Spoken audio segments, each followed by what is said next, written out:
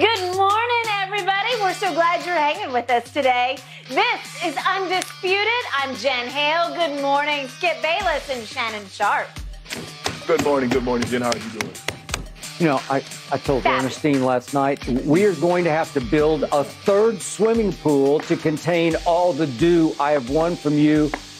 I did it again, thanks to your man, LeBron James. And you did it. I tried to save you from yourself, and you wouldn't listen to me. I just knew, because the second shot, he hit a three. I get this is easy money. I'm going to get this by halftime. So his first three he made. And usually when he makes his first one, I'm like, I'm good. Yeah, no, I'm good. I'm doing. I'm like, oh, yeah. Yeah. 2 minutes into the game, all I got to get is two more. Two more.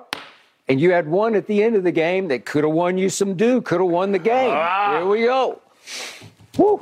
We get it Friday night. 2 for 9. We get it Friday night. Okay. Take it out on the Grizzlies. You're going to get it. You're going to get it. You're going to take it out on the Grizzlies. Yeah, okay. Somebody got to pay for this, Gil. Yes, another L for your Lakers, Shannon. Just did not work out, even though they had LeBron.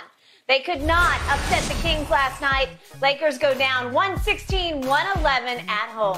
LeBron finishing with 32 points, 2 of 9 from 3 on the night. Beyond the arc, just not his sweet spot lately. The Kings were without Domantas Sabonis, but every starter still scored in double digits in the 5-point win. Shannon, break it down. What's the biggest reason the Lakers lost another close one? Well, offensive rebounding, second chance points, Skip. Lakers had 6 offensive rebounds. The Kings had 14 offensive rebounds, and they doubled up in second chance points. Kings had 20, Lakers had 10. I'm surprised by the rebounding margin, considering Sabonis, as Jen mentioned, and Reed did not play last night. I felt very good when I didn't see him on the court. I was like, oh, yeah, we got this one. Yeah. We got this one because he's a double-double, and he's really a walking triple-double.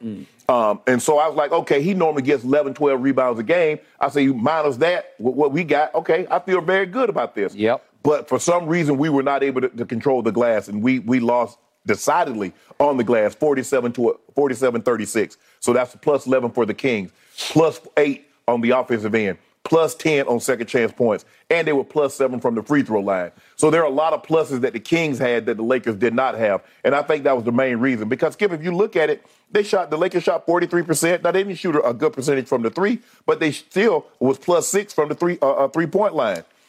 And when you look at it, 6 turnovers, that's 8 turnovers in 2 games. So you can't say, well, we turned the ball over, we lost because of turnovers. That wasn't the case. So that's the only thing that I can look at. Look, and LeBron said it last night. They've lost 3 games in the last week, Skip, by a total of 10 points. The margin of error for this team is so small. They have to play a damn near perfect game. LeBron has to be damn near perfect, shoot in the mid-50s, maybe even 60% in order for them to win. And they got to get great contributions. Last night, the starters other than LeBron, nobody had double figures. And that won't get it done. Now, the bench was sensational. Kendrick Nunn might need to get more minutes because he played really well last night. In the small minutes that he did play, he was a plus 18, 4 of 6 from the 3, 5 of 8 from the floor. But that was the reason when I look at it, Skip. I just think the thing was they cleaned us up on the glass. They got plus 10. They were plus 7 from the free throw line, plus 8 on the offensive rebounding, and that was the difference in the ball game. But because the Lakers' margin of error is so small, and if LeBron doesn't give you one of those virtuoso performances, Skip, there's a great chance that they're not going to win these games. And he didn't play bad last night. I mean, he struggled shooting the ball late, but he got off to a great start. He had, 18 points in the first half. I was like, okay, this is a 35, 40-point performance. And he cooled off in the second half, but the Lakers, we just got to get more. We just got to get better play from guys more consistently. Remember Schroeder? Schroeder had, 32 points out there? He gave us 5 last night. Skip, that won't get it done. Pat Bev gave us 3 last night. Troy Brown Jr. gave us 4 last night. Skip, that's 12 points in your starters. And look at the minutes they're playing. You can't play 25, 26 minutes and only give up 3, 4, 5 points. That's not good enough. Okay, my turn. Like you, when I heard as the game was starting that Sabonis was out with some illness, non-COVID, I said, okay, that's enough. This is it. Yeah, that's what I was thinking. LeBron James has been on an all-time age 38 tear. Never seen anything like it. Don't think we ever will before. 7 games since he turned 38 on December 30th at Atlanta that night.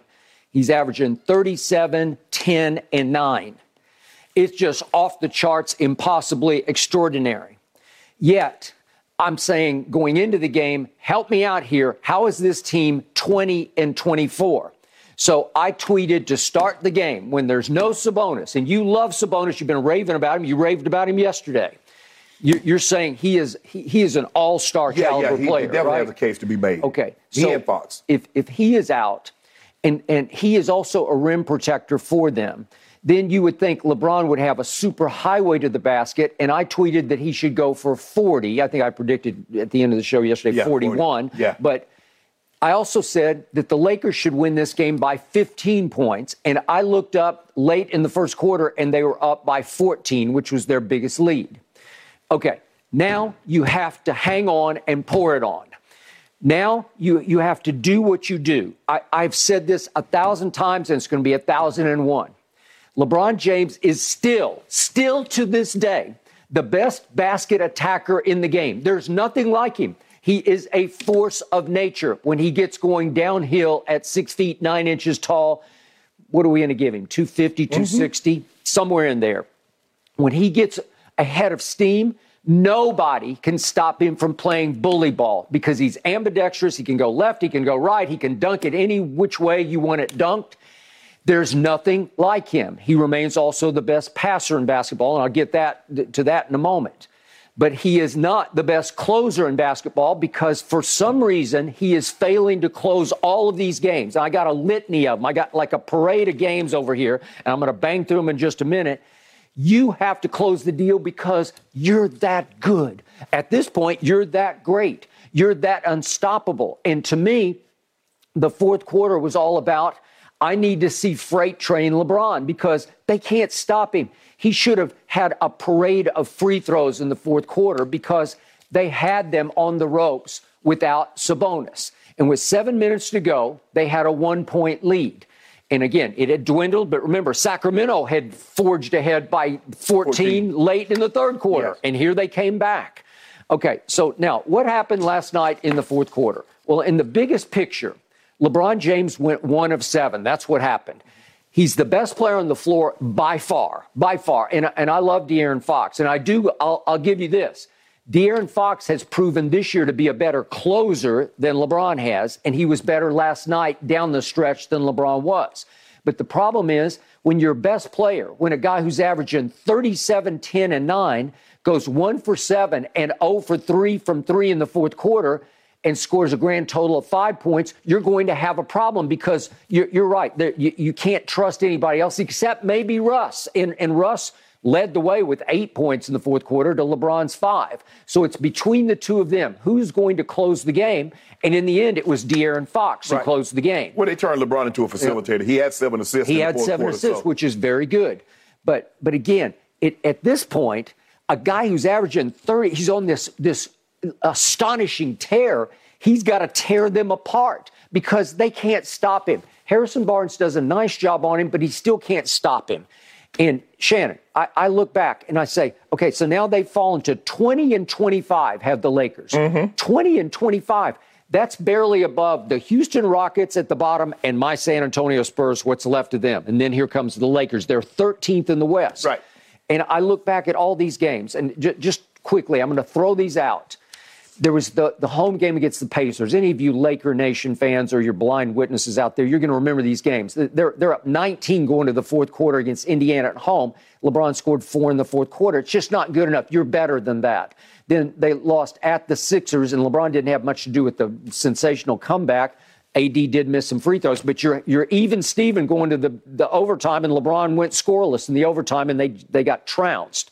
Then we've got the game against the Celtics. He had a three-pointer to win the game at the end of regulation. They lost in overtime. He missed that one. Then the Hornets lost. I'm not going to dock him that much, but he ran out of his shoe, and I thought he was just going to drive it and get to the free throw line, but no, it didn't happen, and Schroeder missed the 3 from the corner. And then at Sacramento, remember, it comes down to the last play, and they actually did close it because Schroeder closed it because that was his best game of the year by far, and he was the one who drove on De'Aaron Fox and got to the free throw line and made the 2 free throws.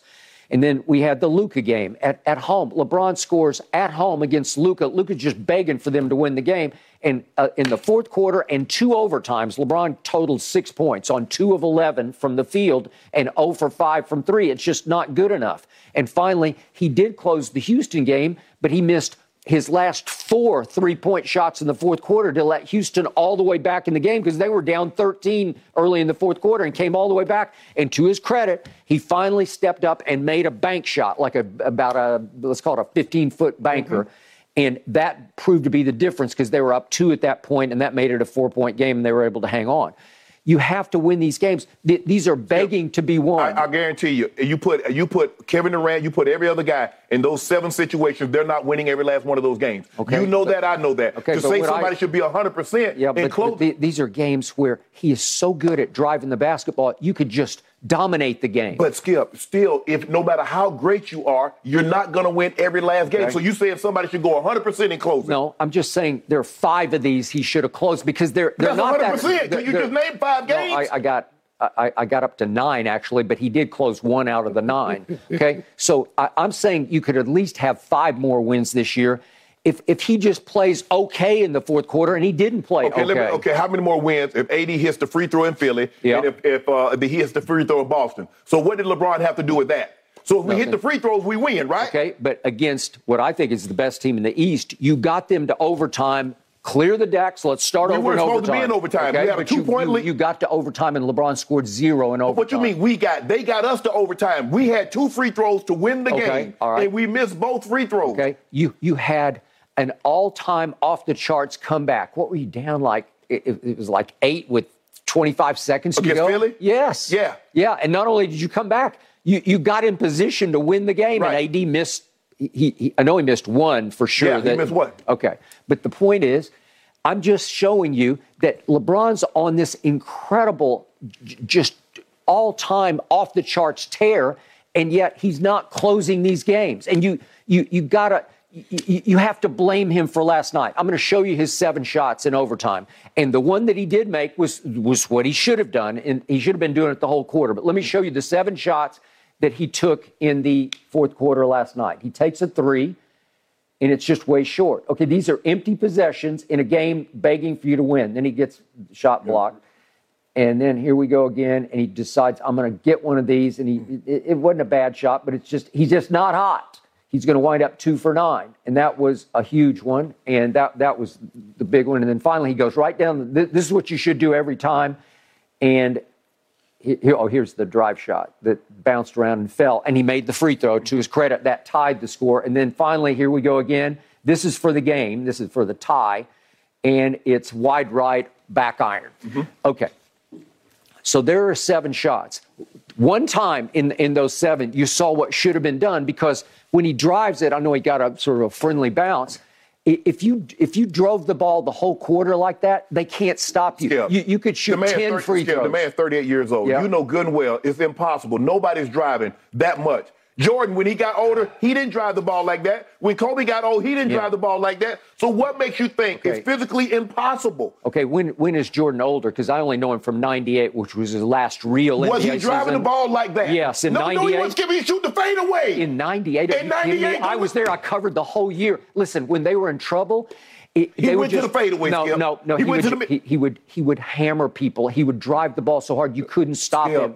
When Michael got older, but again, he was 34 at that point. And as he got older, he developed that mid-range. He get the ball in the pinch, and that's what he would do. He would get to the fadeaway. That's what Kobe went to.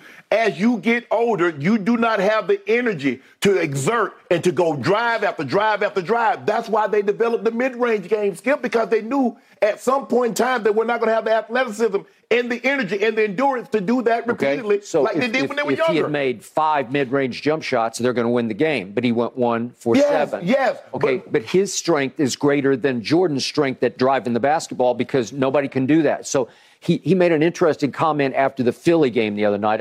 I think I skipped over that one. Remember, they lost to Philly at home, and he did not score over the last 3:19 of a very winnable game. And he said after the game, we're playing good basketball, we're just not winning games. And I'm saying, yeah, because you're not closing. There's shots to be made. So now what's he doing from 3?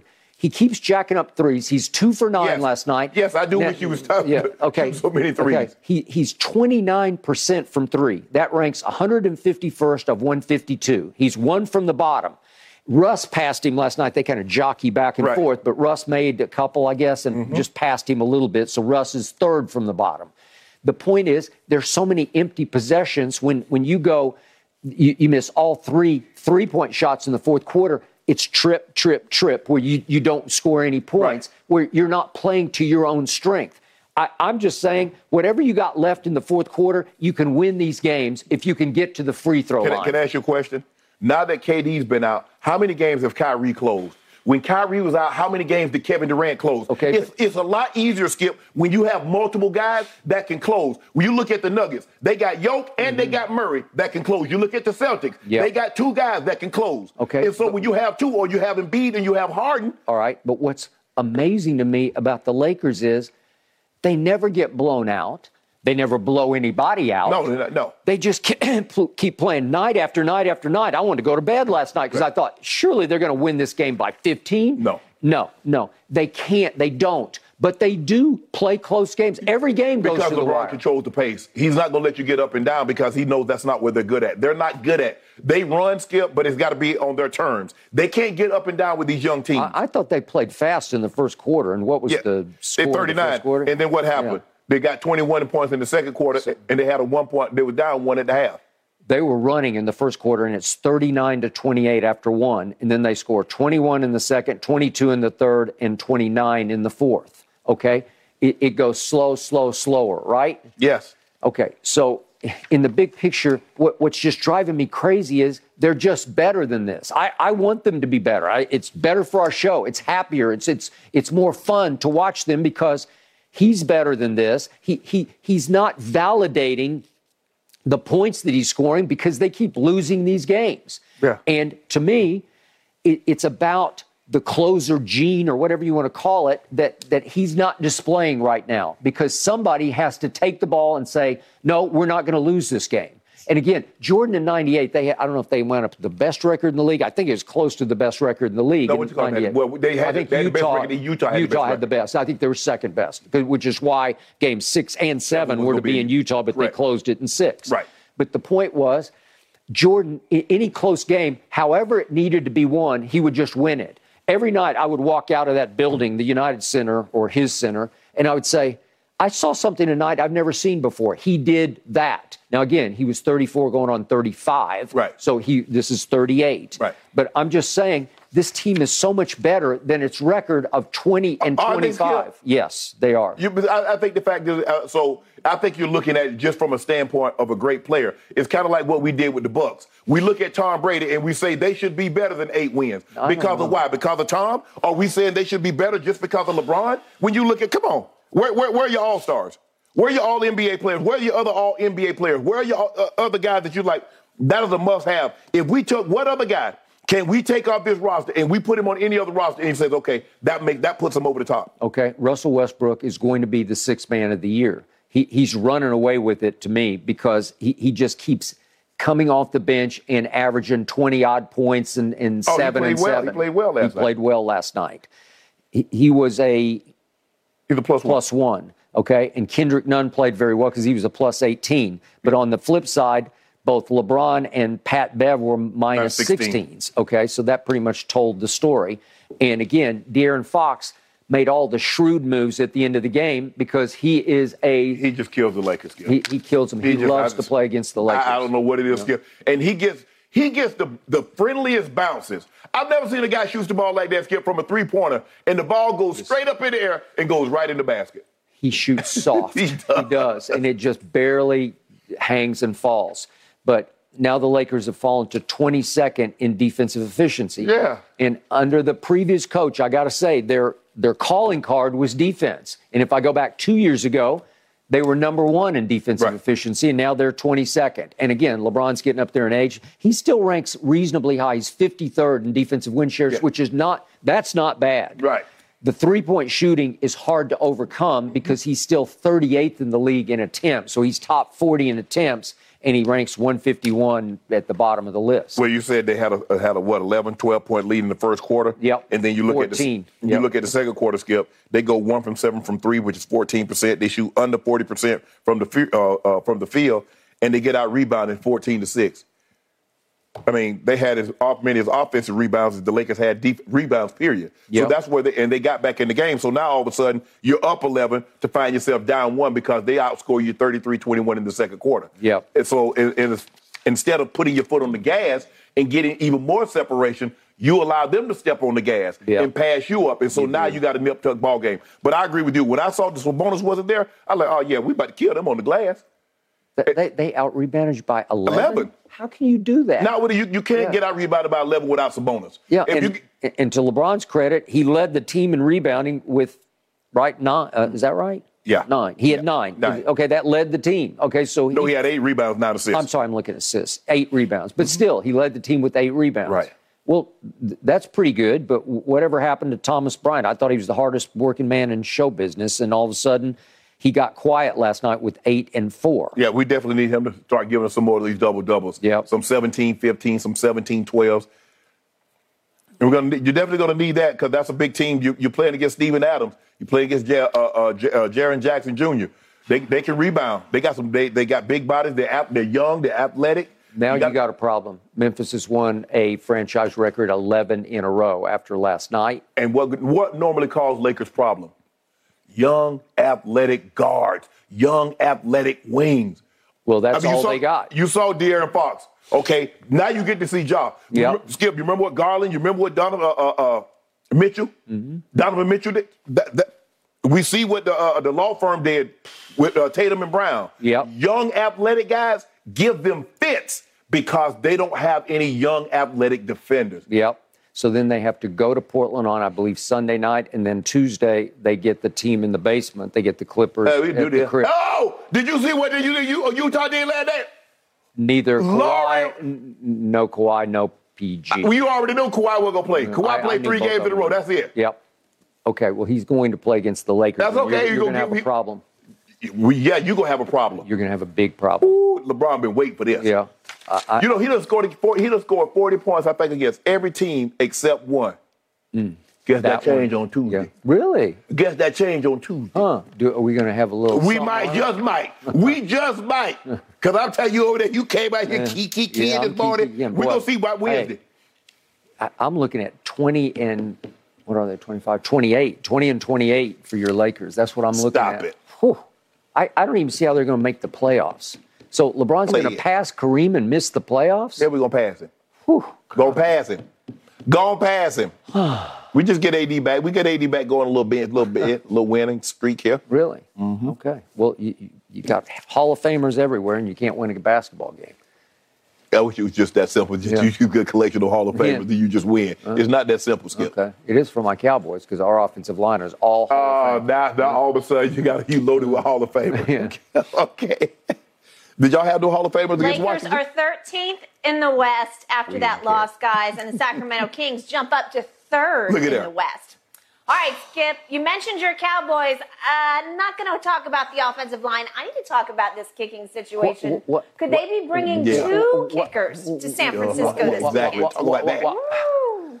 Plus, did Trevor Lawrence just poke the wrong bear in Kansas City, guys? We have talked about bulletin board material before. That and a whole lot more coming up on Undisputed.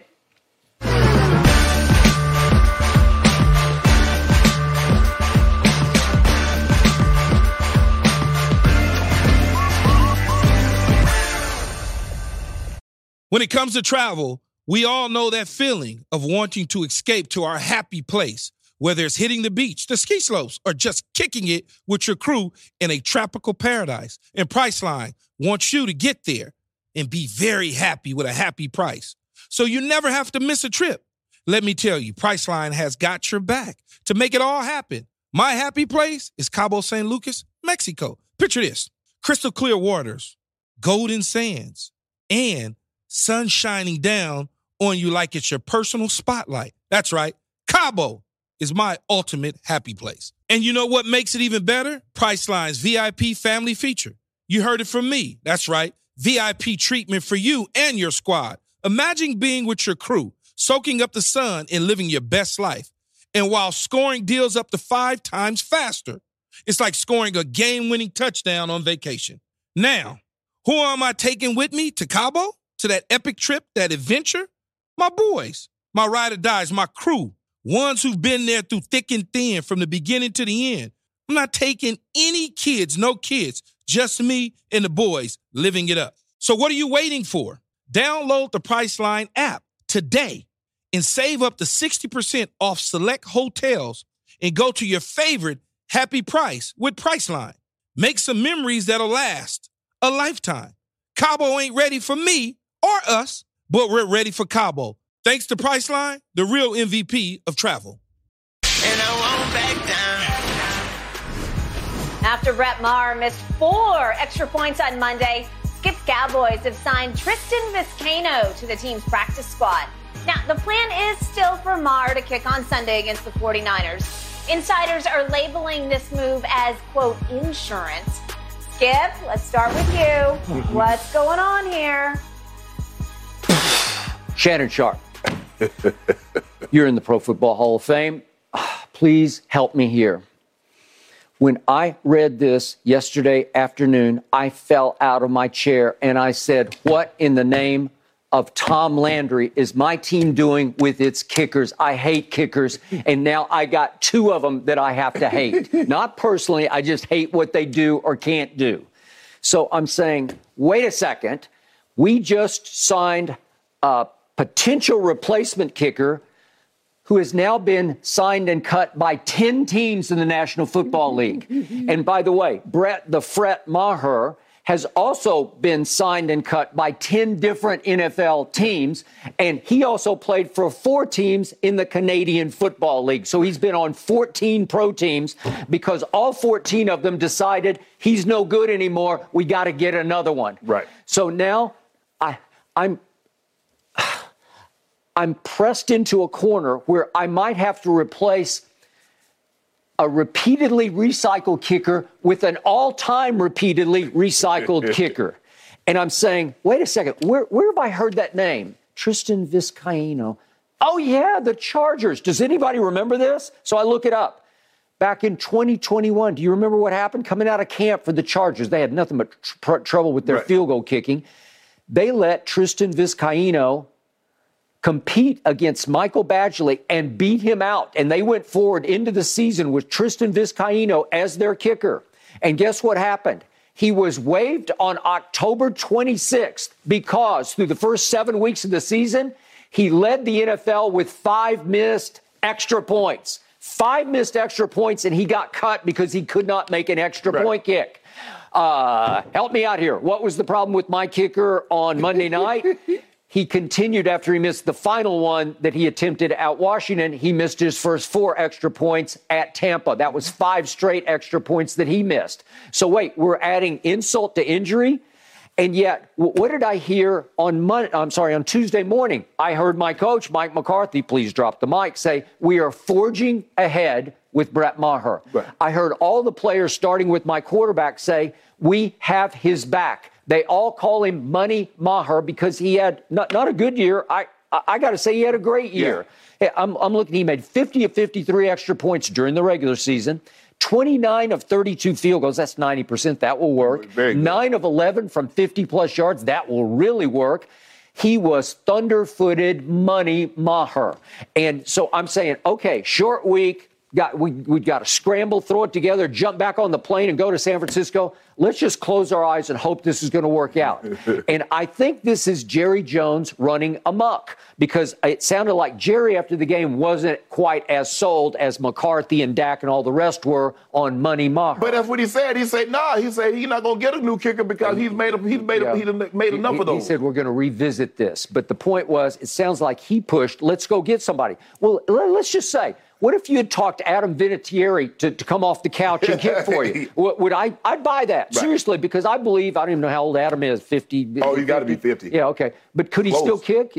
I'll bet he could. Yeah. I'll bet he could. I'll bet I could trust him to go to San Francisco and be pretty good. Okay, so then I look a little harder at Vizcaino's resume here, and I think, oh, wait a second. He did kick for the 49ers. This is all the way back in the COVID season, 2020. The last game of the year, Robbie Gould got COVID, and so they needed somebody to step in for him. And so he kicked against Seattle, and I'm thinking, oh, good. He kicked at Levi because he made all 3 of his field goals and made 2 extra points. So I'm thinking maybe that's why they signed him. They're thinking if he gets thrown into the fire at Levi, at least he feels good about the surroundings and the wind and whatever. He feels comfortable there. Right. And then I look deeper. No, they weren't playing at Levi because COVID knocked them out of their county. They said you can't play. Right. And they got moved to Glendale, where the Super Bowl is going to be. So they were in State Farm, where we're going to be for the Super Bowl. Right. Okay. So he didn't even kick at Levi for the 49ers. He actually kicked against Seattle in Phoenix. Okay. So that doesn't even count. So it doesn't work. So now I'm thinking, what's your game plan here? And it was written in ESPN that, they're going to let Maher kick today and tomorrow and see if the yips are starting to subside. If at least in practice, he looks like he gets his swing back, his leg swing back. And yet, what if he doesn't? Would you close your eyes and have Tristan Vizcaíno kicking for your life in San Francisco? Yeah, I don't think you have a choice. I agree with you, but I'm not surprised. I thought they would bring somebody in and kick. Now, here's the thing. In order for him to be elevated, you're going to have to release somebody because your roster is already set, Skip. So are you... Would you take 2 kickers? Would you knock somebody off your, 53? 53. Okay, would you knock a special teamer off to carry 2 kickers to San Francisco? You might have to. And I've looked back and I've racked my brain on this. Maybe you can remember a time I can't.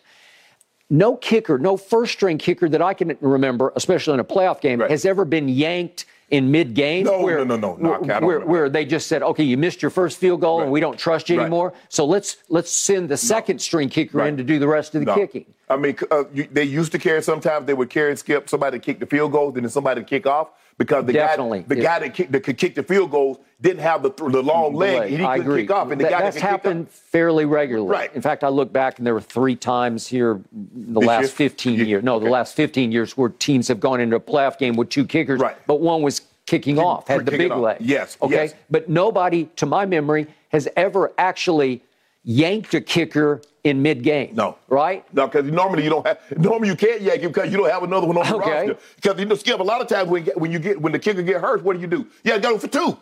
Because your punter, you would think like, bro, you had your kicked in high school. Most punters kicked in high school. Yep. Most kickers were punters. They were. So I guess it's a lot easier for a kicker to become a punter than a punter to become a kicker.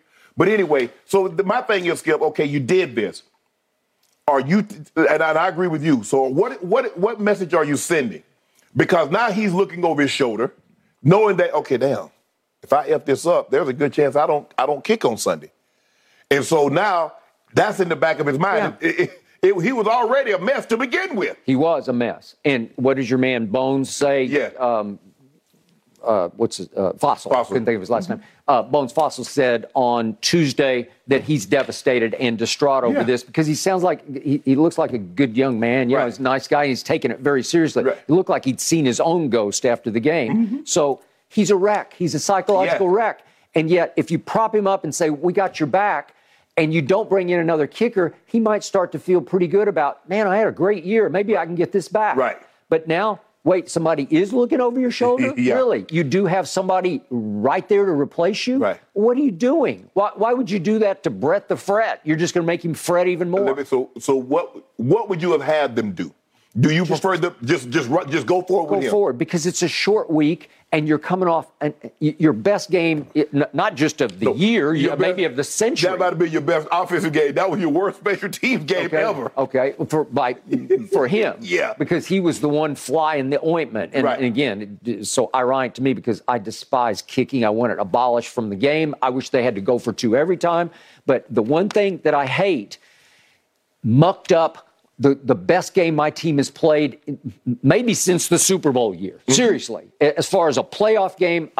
Especially offensively. Yeah. You haven't played an offensive game like this in the playoff since that Super Bowl. Yeah. So I have to go back 27 years to the last time we put on a tour de force performance like that got graffiti sprayed all over it by the kicker of all people who doesn't even play football. That's what I hate about this. There's no way that Brett Maher could make the team as a safety. He's not good enough. Right. Okay? So the point is, why would you bring in the other guy? And it's just another guy who's been recycled as many times as the and it's not like, guy. And looking at his resume, it's not like it's any better than what Maher did the other night, Skip, because he's 15 or 20 on extra points in only 10 games.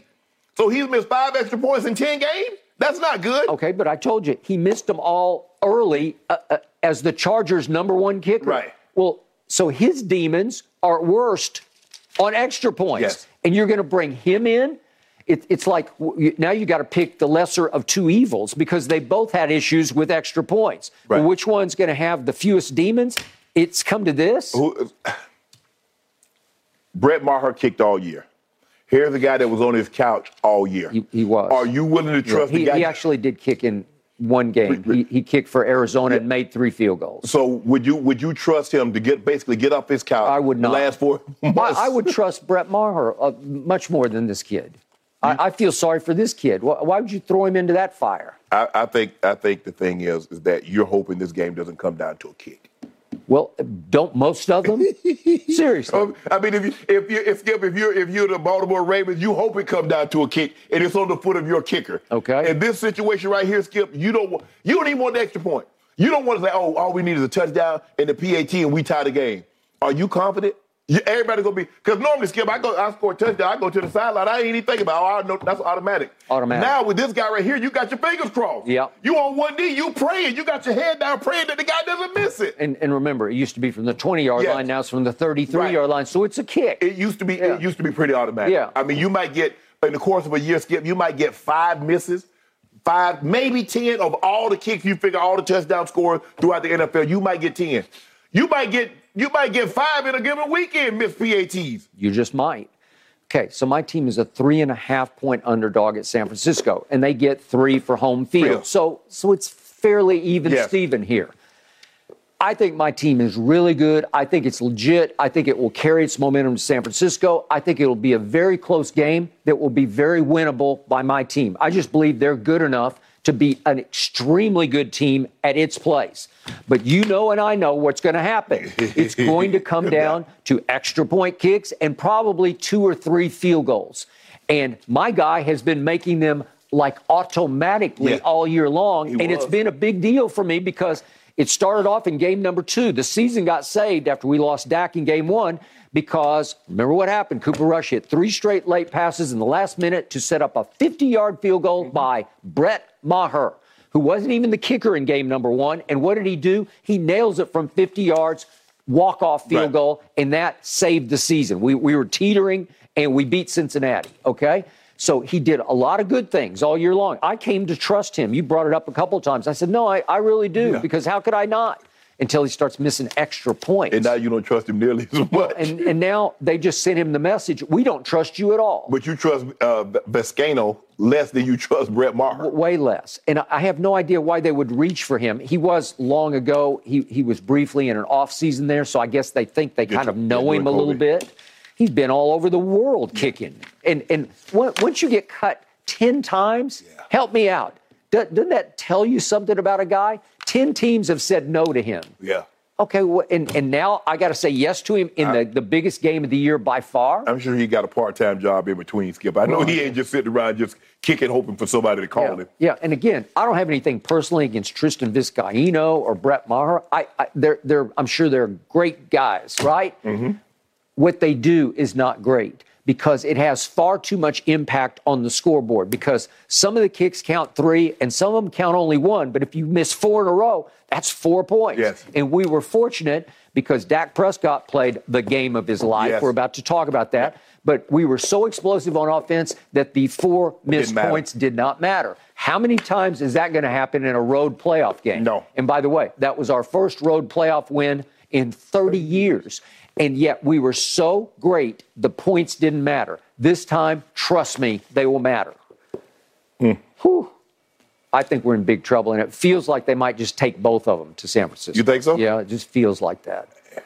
Whew. That means Do you take a special team guy, Skip? Normally that's your swing offensive lineman or swing defensive lineman. It is. It's a special team or it's somebody. I don't know. But it costs your football team because the real game of football gets played by real football players, but this is the more important game. Yeah, and you need somebody that can do multiple things. They can catch the ball, or they can go tackle a special team. They can defend or they can tackle a special team. Yeah. Not a guy that can just do one thing. That's what kickers. Good luck with that one. Yeah, I need it. I don't mean it, but good luck. Yeah, you don't mean it.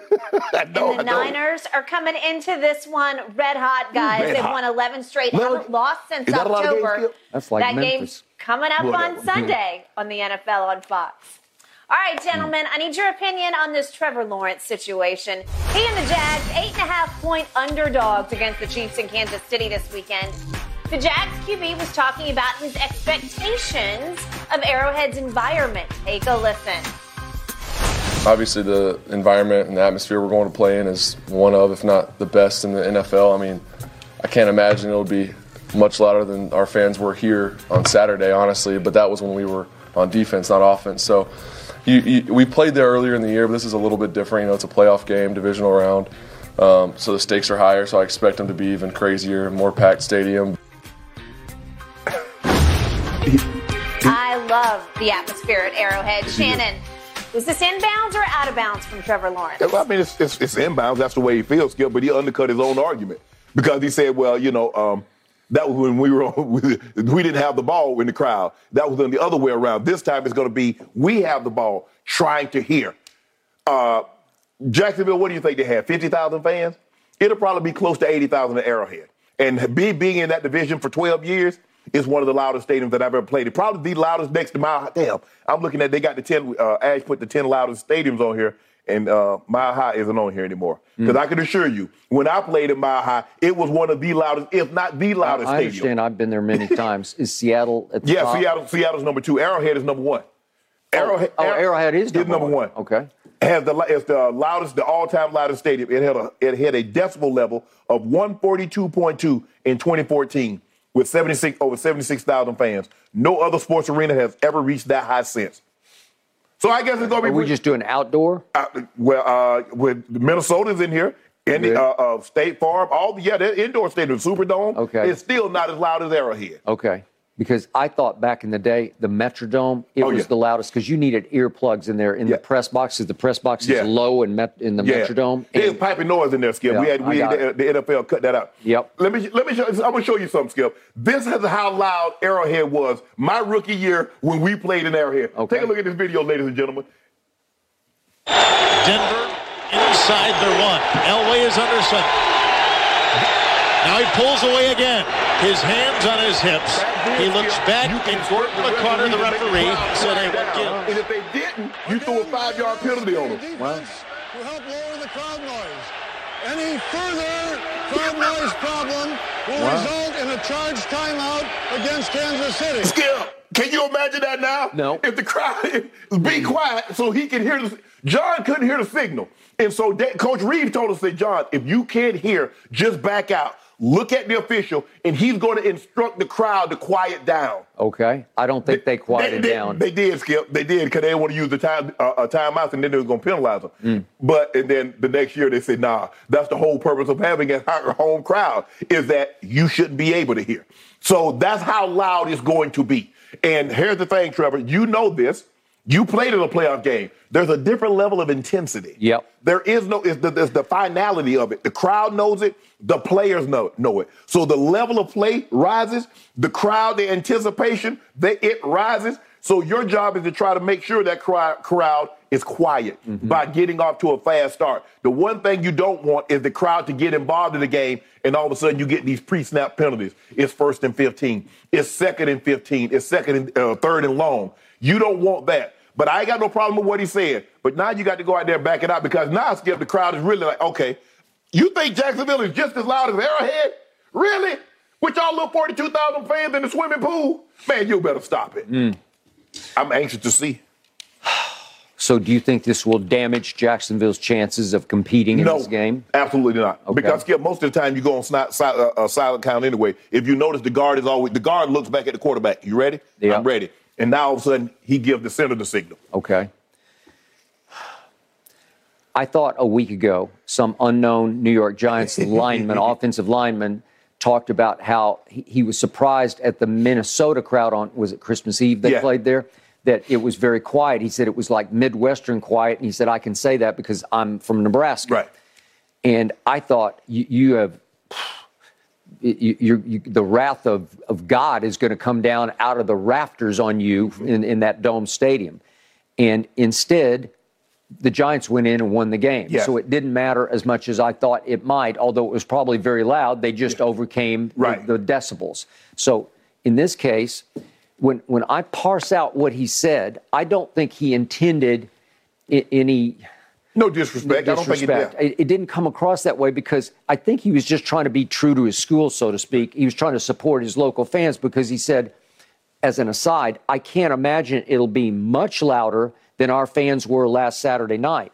Well, he was trying to protect their credibility because they've come back to life in Jacksonville because they finally have something to cheer for. Right.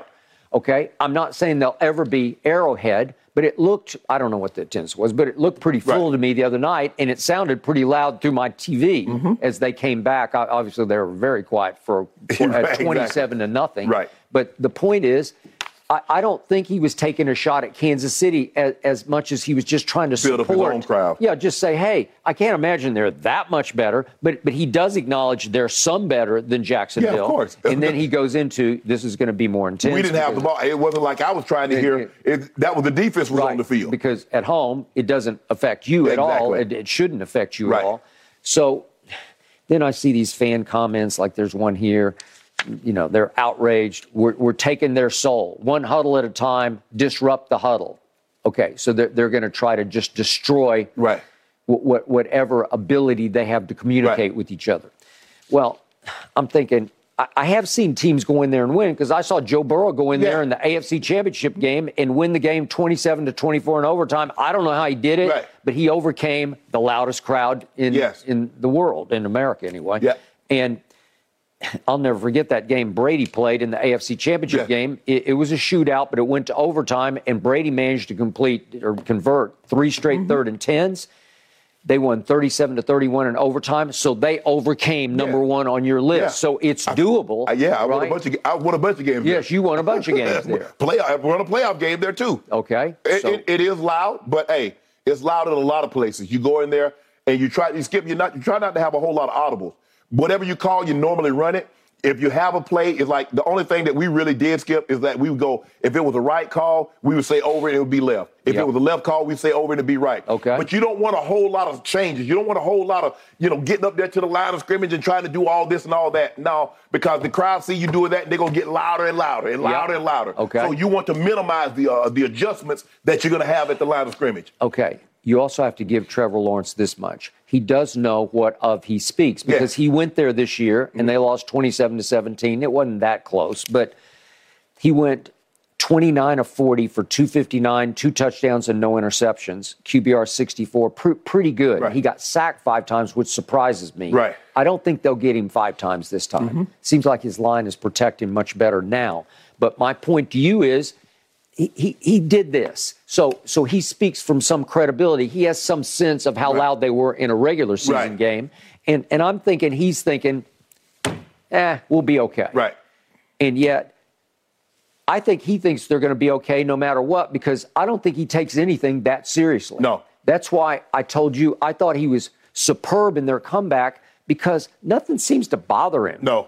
No, it doesn't. It does not. We have gone back and forth about, does he take, this is pre-draft, does he take football that seriously? Yeah. Is it really a priority in his life? Because he said it really wasn't his priority. But I see a change in him, Skip. It seems like it matters to him now. I mean, I'm not saying that it didn't matter, but it seems like it's creeped up on the importance scale to how he approaches it. And maybe because it's Dougie P. Maybe it was the relationship that he has with Doug Peterson. Could be. But he seems like a different guy now. That's what it seemed like to me. But you got your hands full. Kansas City is not an easy place to play. No. And especially they got a very good team.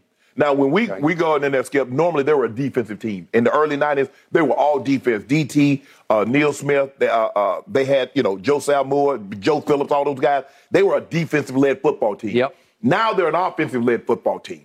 that puts pressure on you, force you to score, and makes you one-dimensional. Okay. Now, all of a sudden, you just have to throw the football to try to catch up because they put so much pressure on you. And you got to keep the game close. You want to keep the game close to try to keep the crowd up out of it. Yep. That's why I don't think he's afraid of Arrowhead, because I don't think he's afraid of the Kansas City defense. But he full well knows he has to.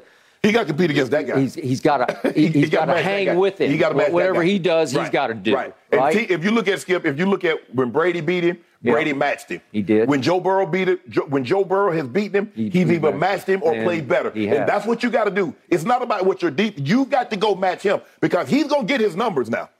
You just got to go get yours that says, okay, defense, give me a turnover here or there. Can we steal a possession? Yeah. Because if you don't steal a possession, if they steal a possession from you and you don't steal one back from them, it's going to probably be a long day for you. Okay. So my point to you about what happened to him on Saturday night was, because I don't think he takes football like dead seriously, like crazy seriously. If he did, he would have unraveled after he threw 4 interceptions, right? He was 4, right? Yeah, he threw 4. Okay. Threw 4 interceptions.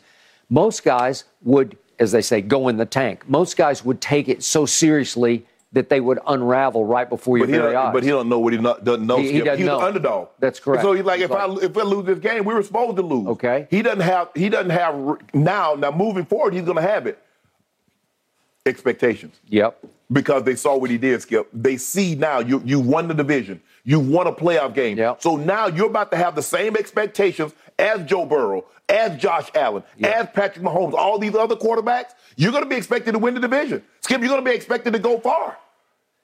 Saturday night, he just kept doing what he does. Right. And they didn't hand it back to him because they didn't turn it over at all. So there were no short fields. You had to just keep doing what you do. Yes, it's not what they didn't do offensively. The Chargers was about offensively. But, Skip, he still had to make every throw. Every throw. You can't make another mistake or you're going to lose. Right. And he made nothing but right decisions with right throws. Yes.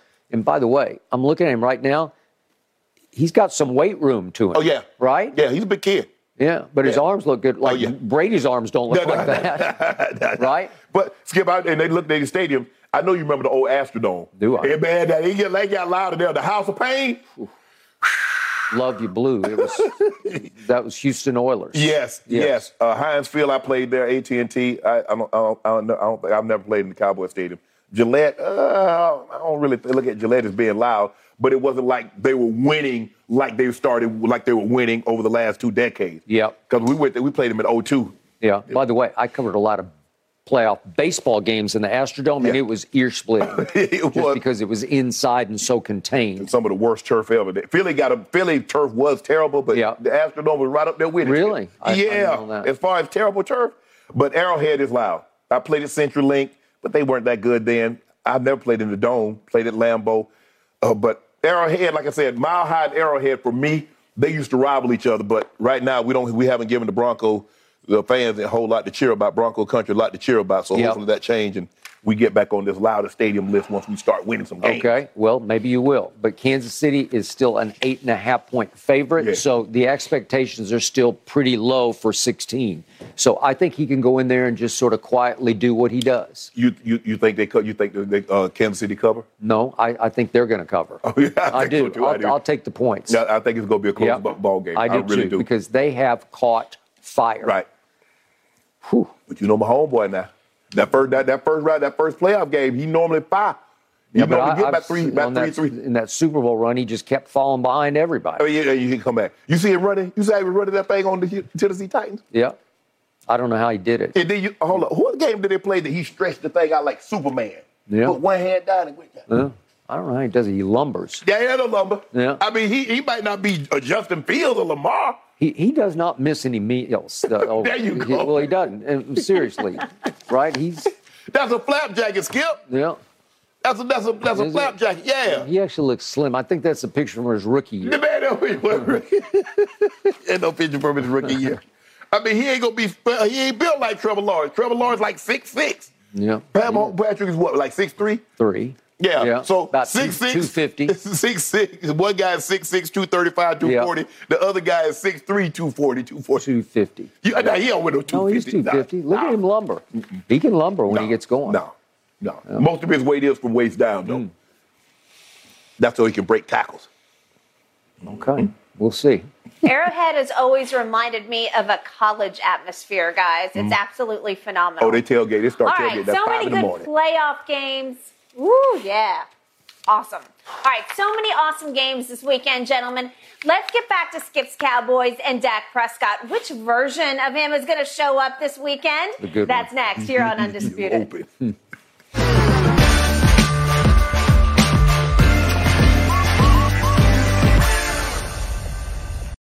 This episode is sponsored by BetterHelp because your mental well-being matters. A lot of us spend our lives wishing we had more time. The question is, time for what? If time was unlimited, how would you use it? The best way to squeeze that special thing into your schedule is to know what's important to you and make it a priority. Therapy can help you find what matters to you so you can do more of it. Unlock the power of therapy with BetterHelp and witness the transformative benefits it brings to your life, from gaining valuable insights into your thought patterns to building resilience in the face of challenges.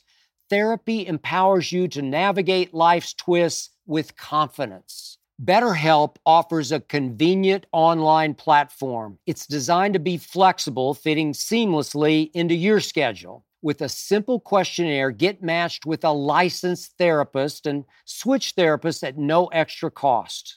Learn to make time for what makes you happy with BetterHelp. Visit BetterHelp.com/UndisputedPod today to get 10% off your first month. That's BetterHelp, HELP.com/UndisputedPod. Your mental health journey begins here. Dak Prescott had what a lot of folks are calling one of his best overall games in that wild card win Monday. Dak passing for over 300 yards and 5 total touchdowns. He had a QBR rating of 97.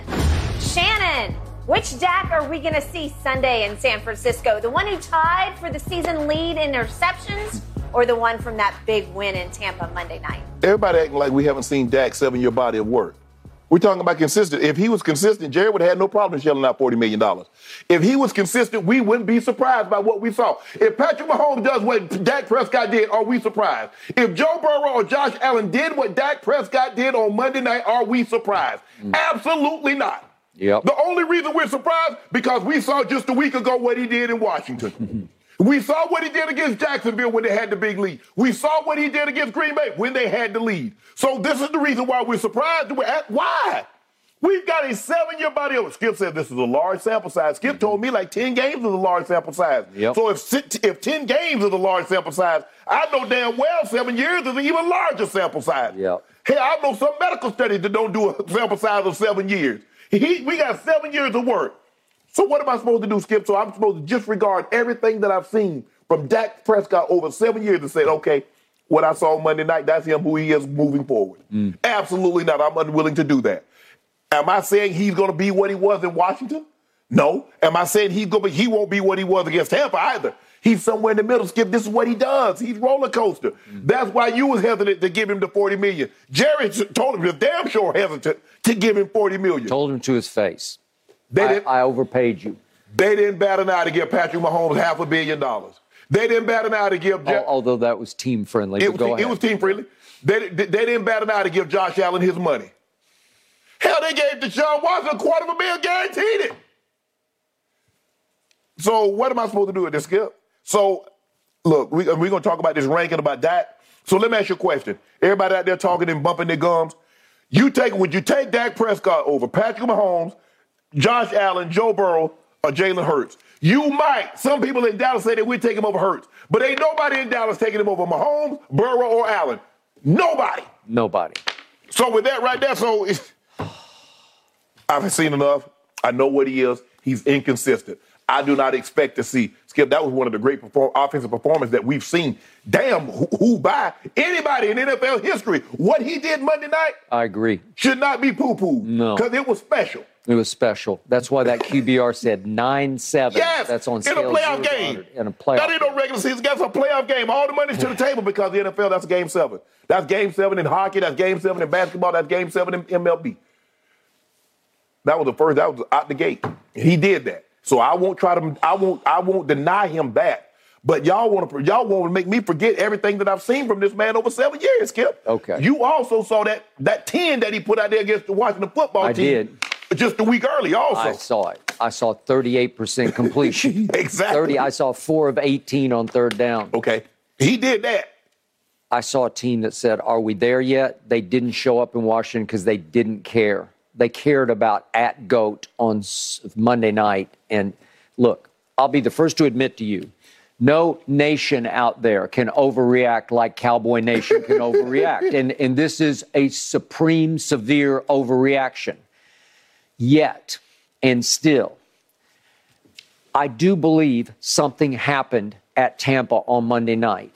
I do believe I saw a different Dak. I saw a much better Dak than I have ever seen over 7 years. I saw somebody who suddenly had complete command of that position in ways I've not seen before. I saw somebody who got a hold of it, who seized it by the throat and said, I got this. I saw somebody who looked like he's finally figured it out. You came out here that Monday after they did that 40-3 job on Minnesota and said the exact same thing. Not so much about him, about them. Yes. I just said that's legit firepower. That's got Super Bowl written all over it if they continue to perform at that level. Well, I told you all year I kept seeing signs of Super Bowl potential. I'm not saying they're going to the Super Bowl. I'm saying they have potential if they carry this momentum all the way across the country into San Francisco Stadium. They can beat San Francisco, but he has to play at the level he played at Tampa. I saw the same sign that you saw. It had danger ahead, steep cliff. Okay. All right. Well, you could be right. But you know what? Just last year, once the playoffs hit, I saw a quarterback take off that I never really trusted before, and his name is Matthew Stafford. Right. And we knew about the arm talent because he got way more arm talent than he does. Yes. Because even Bruce Arians said, I go out early to watch him spin the ball. Matthew Stafford can spin it. Absolutely. Okay. He had led the league in interceptions umpteen times in Detroit because he was a turnover machine in Detroit. If I'm not mistaken, I think he led it last year, too. He did. He led the league last year. But once they hit the playoffs running, he took off. It's like some switch flipped in the back of his psyche, in part because of his coach. Mm-hmm. You know, he had the right coach, you know, buttering him up and slapping him on the back and on the butt, and he took off. Mm-hmm. And he played at a supremely high level all the way through the playoffs, including at GOAT when they went down there and barely won that game. All right, so I saw things the other night where I said, this guy, this is quarterback at the highest IQ level, because I'm going to show you two plays that just caught my eyes. The first touchdown pass to a position that you love, tight end. Dalton Schultz is underrated because he doesn't look like he's any George Kittle or anything. But you know, listen, he looks left. Look how he looks left. He looks the safety off, and then he goes right back because he knew. Yeah. He knew he had Schultz right up that seam. Yeah, safety because he sees it. And he looks him off, and then he stepped right into the throw, and it's just beautiful. It's beautiful eye manipulation of the defensive backfield. And I'm saying that's big time. Right. And he loves 86. Yes. He trusts 86. So I got that going. He likes 86 as much as 88. He does like 86. And again, can I put 86 in the Kelsey kit? No, I can't. No. But does Dak love him like he like those other quarterbacks love their time? Yes. Right. Okay. Then there's another. This is a much smaller play, but this is a 3rd and 6 play. It's from the Tampa 47. It's early in the fourth quarter. Mm-hmm. They are coming with a blitz here. You can see they're going to come. And Dak read it and checked to gallop on a quick slant. And he steps right into it. You can see Mike Edwards comes unblocked, clear right in his face. Right. And he ropes it to Michael Gallup. And if we can see it one more time, look at Levante David. He backs out and has the flat. Flatten off. Yeah. Okay. This is interceptable unless you step into it and wing it. And look at Levante David. He's coming for it, and that's a pick six. If he gets there, if he's a split second earlier or flatter, as you said, maybe you get your hands on it. But Dak saw it coming because they hadn't blitzed much all night. And all of a sudden, Devin White, could we see it one more time? I want to show you. Look at number 20 in the Dallas backfield because we're going to talk about him in a minute. Look what Tony Pollard does to Devin White. Can you see this? Yeah, that's what you got to do. Okay, he stepped up and stoned Devin White. Yep. Devin White is their best blitzer. Devin White can bring the thunder and the pain. And little number 20, who's not that little, he's 215, he steps right up and meets him in the hole and stood him up. Yep. Okay, well, it's life in the NFL. That's how you win games, is your back has to step up and take somebody head on. Yeah, but can you agree with me? Okay. Cowboys beat a bad team.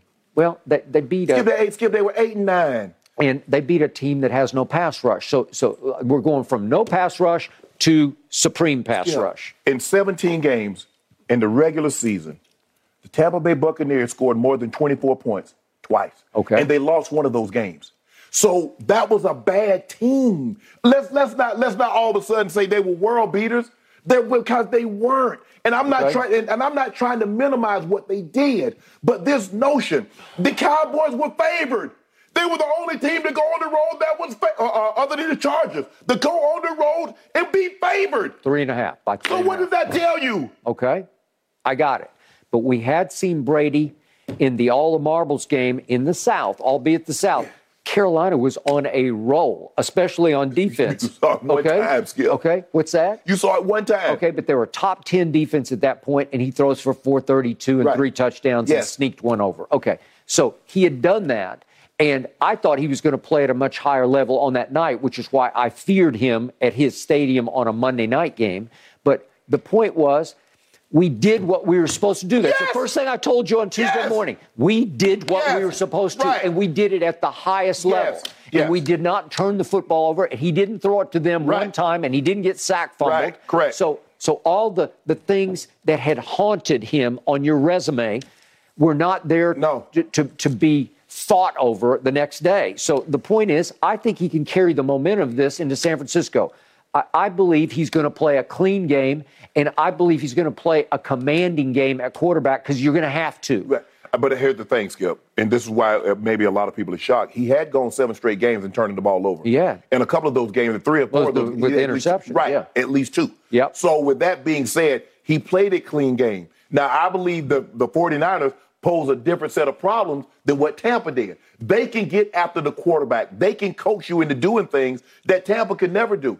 Dak was really never under duress. He was not under duress. So now I believe Bosa. I give you those that. guys, and I'll be the first to admit I'm scared by that. But also, what about the 49ers offense? I think the 49ers offense is better than Tampa's offense. Well, sure it is. Well, you saw what they did to Tampa there. It was 35-7, and it was over by halftime. Yeah, and probably, Skip, look, when you play Tampa, you know them. You've already broken them down on film. I think Kyle Shanahan probably started like, Dallas going to win this game. Because I said, Skip, since week 8, the match, if I'm the Cowboys, I want to stay in the 5 spot. Because I want Tampa. Yep. I want that team. You're right. Because I've seen enough of them throughout the season. At that point, boy, the Cowboys don't you get the number 1 seed? You don't want it. You don't want Tampa because that's an assured win. Okay. I have seen some leaks in the foundation of the secondary of the 49ers. Oh, yeah. I have seen some vulnerability. Yes. So if you do give him just enough time, I believe he can stand tall. And I do have CD, and I do have 86, and I do have Gallup, and I do have Tony Pollard. And I think we can do some damage. Right. Because we better. Well, I saw DK. Now, DK is a different type of receiver than what you have. He's a more physical, big body, love the contact. CD is tremendous run after the catch, but he's not the physical like that play through contact. Now, he gets the ball in his hand. You got hell getting him on the ground. You do. Now, I like T.Y. Hilton as the third option. Love him. Because he had some big catches early in the game, Skip, that really gave that game, okay, we stay on rhythm. We can stay on the field for another set of downs. So that's going to be key, is the fact, okay, because CD was relatively quiet till late in the ball game. But it was the Gallups, it was the T.Y. Hilton, and Dalton Schultz. You got to pay very, very close attention to Dalton Schultz because he loves that guy. Yeah, he's like weirdly slippery. Like he doesn't look like he's moving that fast, but he sure gets open a lot. He does. I think the thing is with him, Skip, is that they don't look at him. You mentioned the tight ends. You mentioned the Kelce's. You mentioned the Kittles. You mentioned the Mark Andrews or the Wallers. They don't view him as like that, so they don't give him the attention like that. And the next thing you know, you look up like, man, that man had 5 catches for 90 yards and 2 touchdowns. Yeah, because you don't treat him as like a true top 5 receiver, a tight end. I wonder how many times this year he got doubled. Done. Would there be some 3rd and 5s where they'd put 2 on him? I never saw one. No, I think more times than not, you probably think he's going to go to CD. You're probably more apt to double CD. You are. But I think they'll probably pay him a little closer attention. I'm not doubling Noah Brown. I'm not doubling T.Y. Where does he normally – the guys, when he feels like he's in trouble, he's going to throw that ball to Schultz or he's going to throw it to CD. He is. I got it. I believe Dak Prescott will play at a very high level once again. I believe Monday night will turn into Sunday night. That he will continue on at this level, that it's not a blip, it will be a trend at San Francisco. You think that man going to play? You think that man I think he'll play very well. I do. Man. And that will give us a very good chance. You got a lot of confidence in that. I do. After one game, after beating a bad team. I do not think this was an aberration. I do. I know you do. You saw 7 years of aberrations. Okay. I think he finally figured it out. It took a while. You remember you said he had turned the corner a couple of years ago against the Patriots. Not really. Against the the Patriots. spotlight is certainly bright. I have to jump in And then he was hurt. and interrupt, guys, because speaking of Tampa, we've got breaking news from the Bucs facility that we have got to get to. No, not good news. Big changes afoot. We'll dive in and tell you what's all going on the other side of this break.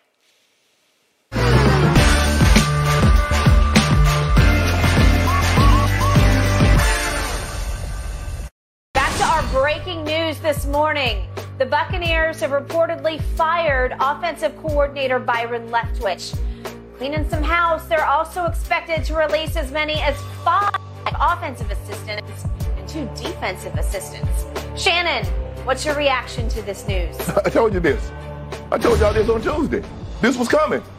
Byron Leftwich was going to lose it. It was reported it was coming, that he was going to lose his job because Tom Brady played bad this year. And so instead of saying Tom Brady played bad this year, he did not play like the Tom Brady that we expected him to or the Tom Brady that we had know and love, Byron Leftwich. So the same guy that led you to 3 division titles, the same guy that called every single play when you won the Super Bowl, the same guy that you were basically a hold away from maybe winning the divisional round and getting back to the championship game.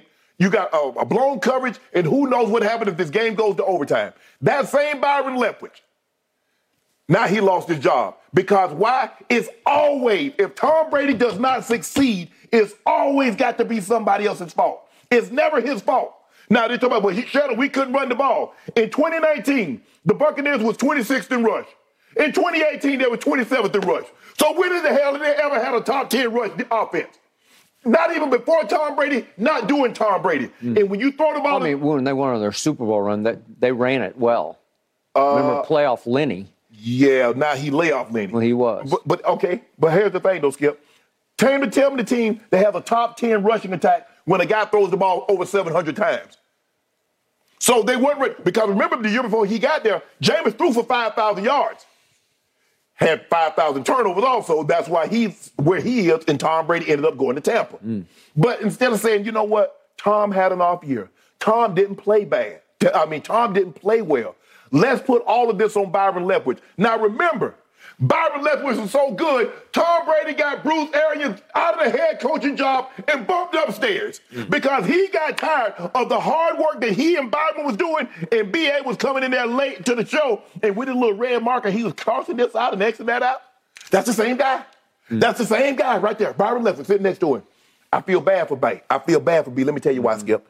He had an opportunity to take the job at Jacksonville. He did. And because they wanted to put their own general manager in there and not let him bring his own, he turned it down and went back. He withdrew his name. Yep. Now, the likelihood of this man becoming a head coach is not very good. It's slim to none. And Slim ain't on no diet, so he gaining weight, so it ain't going to happen. Yep. Man, this is some bull jive. And they know it's some bull jive. Tom, I don't care. They can fire 10 offensive guys. Tom Brady didn't play well. Tom Brady's responsible for that man losing his job.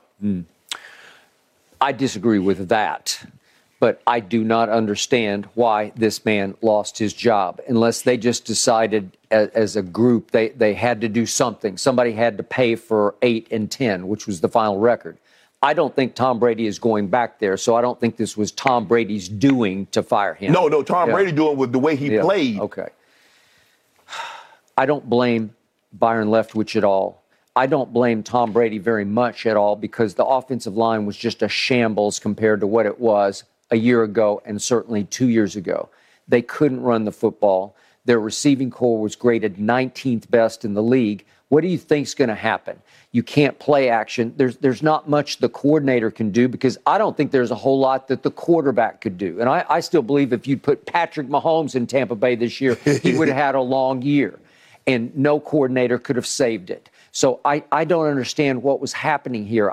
Unless there's something internally where he got sideways with somebody. There had to be some more to this story because you can't blame him 1 inch for what happened this year. They felt that he changed a little bit because when Todd got the job, he didn't even get an opportunity to interview for it. Okay. And he says, at least give me an opportunity to interview for the job. Because remember, Skip, he's been the offensive coordinator since 2019.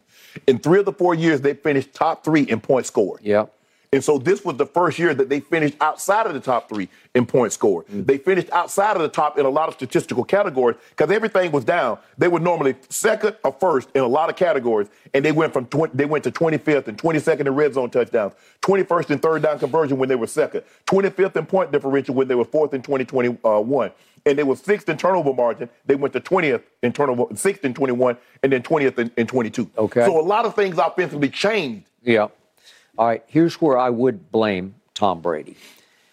If it's true that he wanted Bruce Arians kicked upstairs before he came back out of retirement to Tampa, if that's true, then I think people at the top thought that was the wrong move because I know for a fact some people at the top believe they missed Bruce Arians' input into the offense. So whatever he redlined on Friday, they thought was good. Right. That they missed his touch on offense because he's no risk it, no biscuit, and had a flair for it, whatever. And B.A. held people accountable. Okay. Whether Tom Brady, All whether right. Debbie, it didn't matter. B.A. gonna hold you accountable now. All right. So is it possible they're just greasing the skids for B.A. to come back down out of his upstairs office and actually and be the head coach? No, be the coordinator. Hell no. Why would I do that? Why would I let you relieve me of my duty of being the head coach of a football team to come back and be the offseason? I don't know. Because he did it his whole life and he was good at it? No, Skip. There have been very few times, a lot of times, guys that once they become a multiple-time head coach, it's hard for them to go back to being coordinator. Okay. Because you've been the boss, and then all of a sudden you have a boss. And this rumor persists that Sean Payton would be interested in Tampa. And I don't get it because I don't think Tom Brady is interested in Tampa. So you're going to go for what? Yeah, exactly. Who's your quarterback? And you hear the reports that Coach Sean is looking at $20 to $25 million a year. Yeah. They but a handful of teams can pay that. One of them in the Midwest and the Rockies. Because that owner's worth $65 billion. Yeah. He can pay $20, $25 million. I think these gentlemen can pay whatever they want. I don't skip. Do you remember once upon a time they went and got John Gruden? Do you remember that? Yeah. And they paid a ransom. That was $8 million and 2 first-round draft picks. Now, you still going to have to give up compensation. The Saints like, hey, we got a valuable commodity. We know how valuable he is. It's going to probably cost you a first-rounder. It would. Maybe mid, late second first-rounder. Yep. And then you got to pay him, Skip, tonight you got to pay him $20, $25 million. You do. I got it. Well, there was that rumor last year, the speculation that Sean and Tom were going to be some kind of a package deal to Miami. Yes. But at that point, I could see where Sean would say, Miami's a good football team. It's got a foundation. Yes. So if Tom will go with me for 2 years, it would be a great start. But now I don't know how much longer Tom wants to play, if at all. Right. Is it just 1 more year? So Sean can't risk, well, I'd go to Tampa and try to start over with a quarterback who's going to be there for 1 year, and that's going to leave me where? Them same plays that Tom Brady won the Super Bowl with, Tom Brady was voted by his peers the number 1 guy. Those same plays, all of a sudden, they don't work anymore. Now, all of a sudden, Byron Leftwich can't call a play. Yeah. All of a sudden, this man done forgot all the football that he's acquired, the knowledge that he's acquired through a player and a coach. All of a sudden, ain't nobody. It seems to me I'm on an island by myself that says Tom Brady hasn't played well this year. Instead of acknowledging that Tom didn't play well, let's buy the offensive staff. Let's buy Byron Leftwich. Come on, people. Y'all know damn well Tom Brady didn't play well this year. Acknowledge that. It's okay. I'm saying that he didn't play well. He's still a 7-time champion. He's still the greatest quarterback to ever play. All of that is true. 2 things can be true. You can be great at this and not be good at that. Yeah. And that's what happened this year. He did not have a good season. He did not play well. All I can tell you is I know this for a dead solid fact that the people upstairs at Tampa Bay do not think Tom was the problem this year. The quote that was given to me was, we still believe he's as good as 99% of the quarterbacks out there. Okay. So that's their mentality, and that's all that matters right here. Can I ask you a question, Skip? If he wasn't the problem, what's the question you're answering? You're asking. What's the question? Because was he the solution? If he's not the problem, if you're not the problem, my grandfather said, boy, if you ain't the problem, are you the solution? So what's going on? He wasn't the problem. Was he the solution? Well, he was against Carolina. Skip, you see, again, that's 17 games. Okay, what about the other 16? The other 16 games they played. I know what their attitude is, that there's no way they would have won the South without Tom Brady. Skip, you're in a bad. Skip, think about the quarterbacks he's up against. He's up against Andy Dalton. I got it. Trevor Siemian. Taysom Hill. Yep. He's against Baker Mayfield, Sam Darnold, P.J. Walker. Yep. He's up against Marcus Mariota and Desmond Ritter. That's what he's up against. And you talk about there's no way we would have won this division without bro. And look what happened to you. But they were a bad football team. Yes. They fell completely apart. Yes. They weren't a fourth of what they were 2 years ago when they won the Super Bowl. So they weren't. No. So was Tom? Okay. Was Tom a fourth of what he was? Remember, he came into the year, as you pointed out, voted by his peers as the single best player in all of pro football. Single best player, not quarterback, player. Let that sink in for a second. Woo. The best player in the NFL voted by his peers put that season on tape. Yep. Okay. I'm not blaming Byron at all. I'm just saying I don't know what it is. Something's going on here. There's something between the lines here that I'm not seeing because it makes no sense. Even if we do the Sean Payton scenario, if you were going to hire Sean Payton and you say we got to clear the deck, so we just got to get Byron out of here, you'd wait until you hired Sean Payton, and then it would just be natural because he's bringing his own staff in. With that being said, Skip, clearly Todd Bowles is going to come back as the head coach. Because if that's the case, why the hell you fired an offensive coordinator if you think you're going to get Sean Payton? Because Sean Payton ain't going to be no coordinator. No. I mean, he's going to call the play. Yeah, I'm saying, right. But he's going to be the head coach. Yes. Somebody will have the title as OC under Sean. You're absolutely right. Sean is going to call the plays. Yeah. But that's what I'm saying, Skip. Given what you just said, the season that he had the previous year in 2021, and considering that his peers voted him the number one player, you have to put a lion's share of the blame at his feet. Okay. All I know is this was extremely unfair to Byron Leftwich. That's where we agree. Yes. It's extreme. It's wrong because he was not wrong here. He was not the reason that this crumbled. Right. So the point is, I don't get it, and I feel for Byron because he went from this close to being the Jacksonville head coach to this close to this. He went from this close to being the head coach to this far to ever being a head coach. Being any head coach, I would agree, because this does not look or feel good. No, absolutely not. Yeah. And that's why, Skip. That's why. And see, remember I said, and we've been talking. You and I, we've been talking about this for 6 years. This is why African American coaches can't turn down jobs. You can't do what Doug Marrone. You can't do what Josh McDaniel did and think because, boom, you get fired. Josh McDaniels got fired from the Broncos, and then he went to the Rams and got fired from there. And guess what? He right back. Remember, Skip, during the season, he came at the end of the season. It was on the playoff staff with the Patriots. I agree, because the point of the Jacksonville Jaguars job a year ago is that quarterback is there. Yes. And you should look and say, I got to do this. Yeah. I got to do it because I know I can go places with him. Yes, because that's what, and Sean says he's looking at the front office. I read what he said. He was talking to Colin. He said, I'm looking at the front office and a quarterback. But the front office is the most important. Okay. Well, that might be the case. But you can have a great front office. That's why Byron walked away from this. Yeah. You can have the best front office. I tell you what, Sean, you had a great situation. What do you think would have happened if you didn't have Drew Brees? Good question. You can do all that front office you want to. I agree. That guy, he controls it. Yep. He's Geppetto. And everything else is puppets. Yep. See what happens if you have Andy Dalton and Trevor Siemian. You see what happened in New England? Yep. All of a sudden, they ain't favored to win the East. They was who win the AFC? The Patriots. The favorite to win the AFC, Patriots. Yep. Now they 25,000 to 1. No. Where they was minus. You had to put up money. Big money to try to win some money. Yep. Agreed. I feel bad for you, B. I'm sorry, bro. Bad. Oof. It is certainly a tough break. Byron Leftwich spent 4 years with the Tampa Bay Bucks.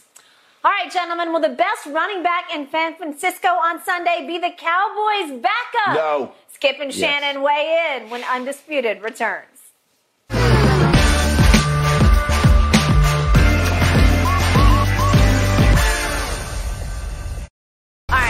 recent article, The Athletic compared Christian McCaffrey to Steph Curry.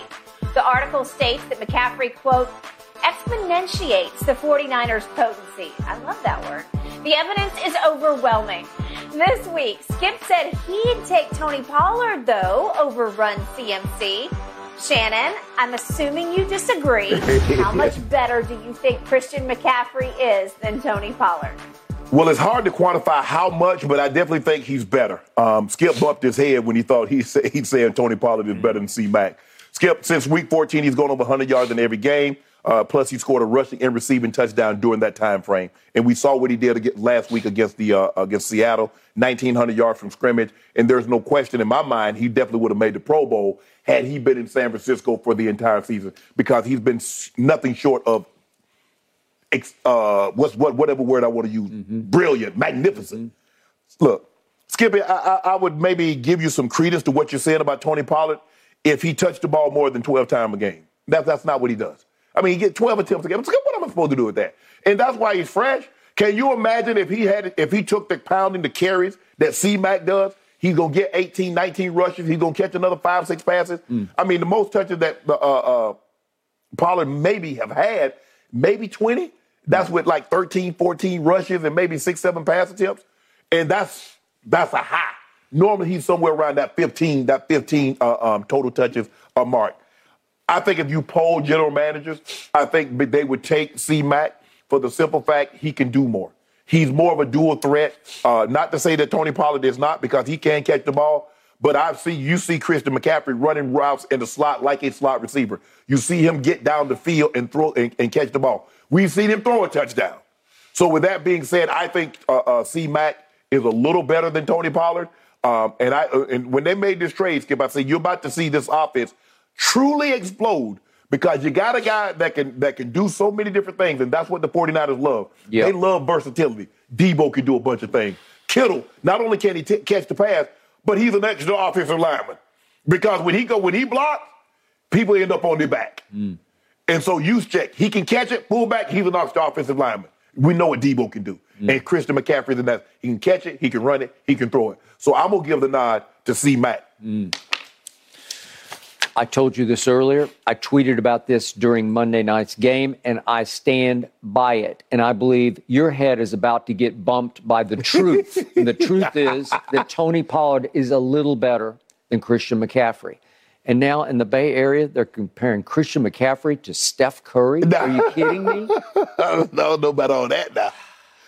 Okay, let's start with the stats.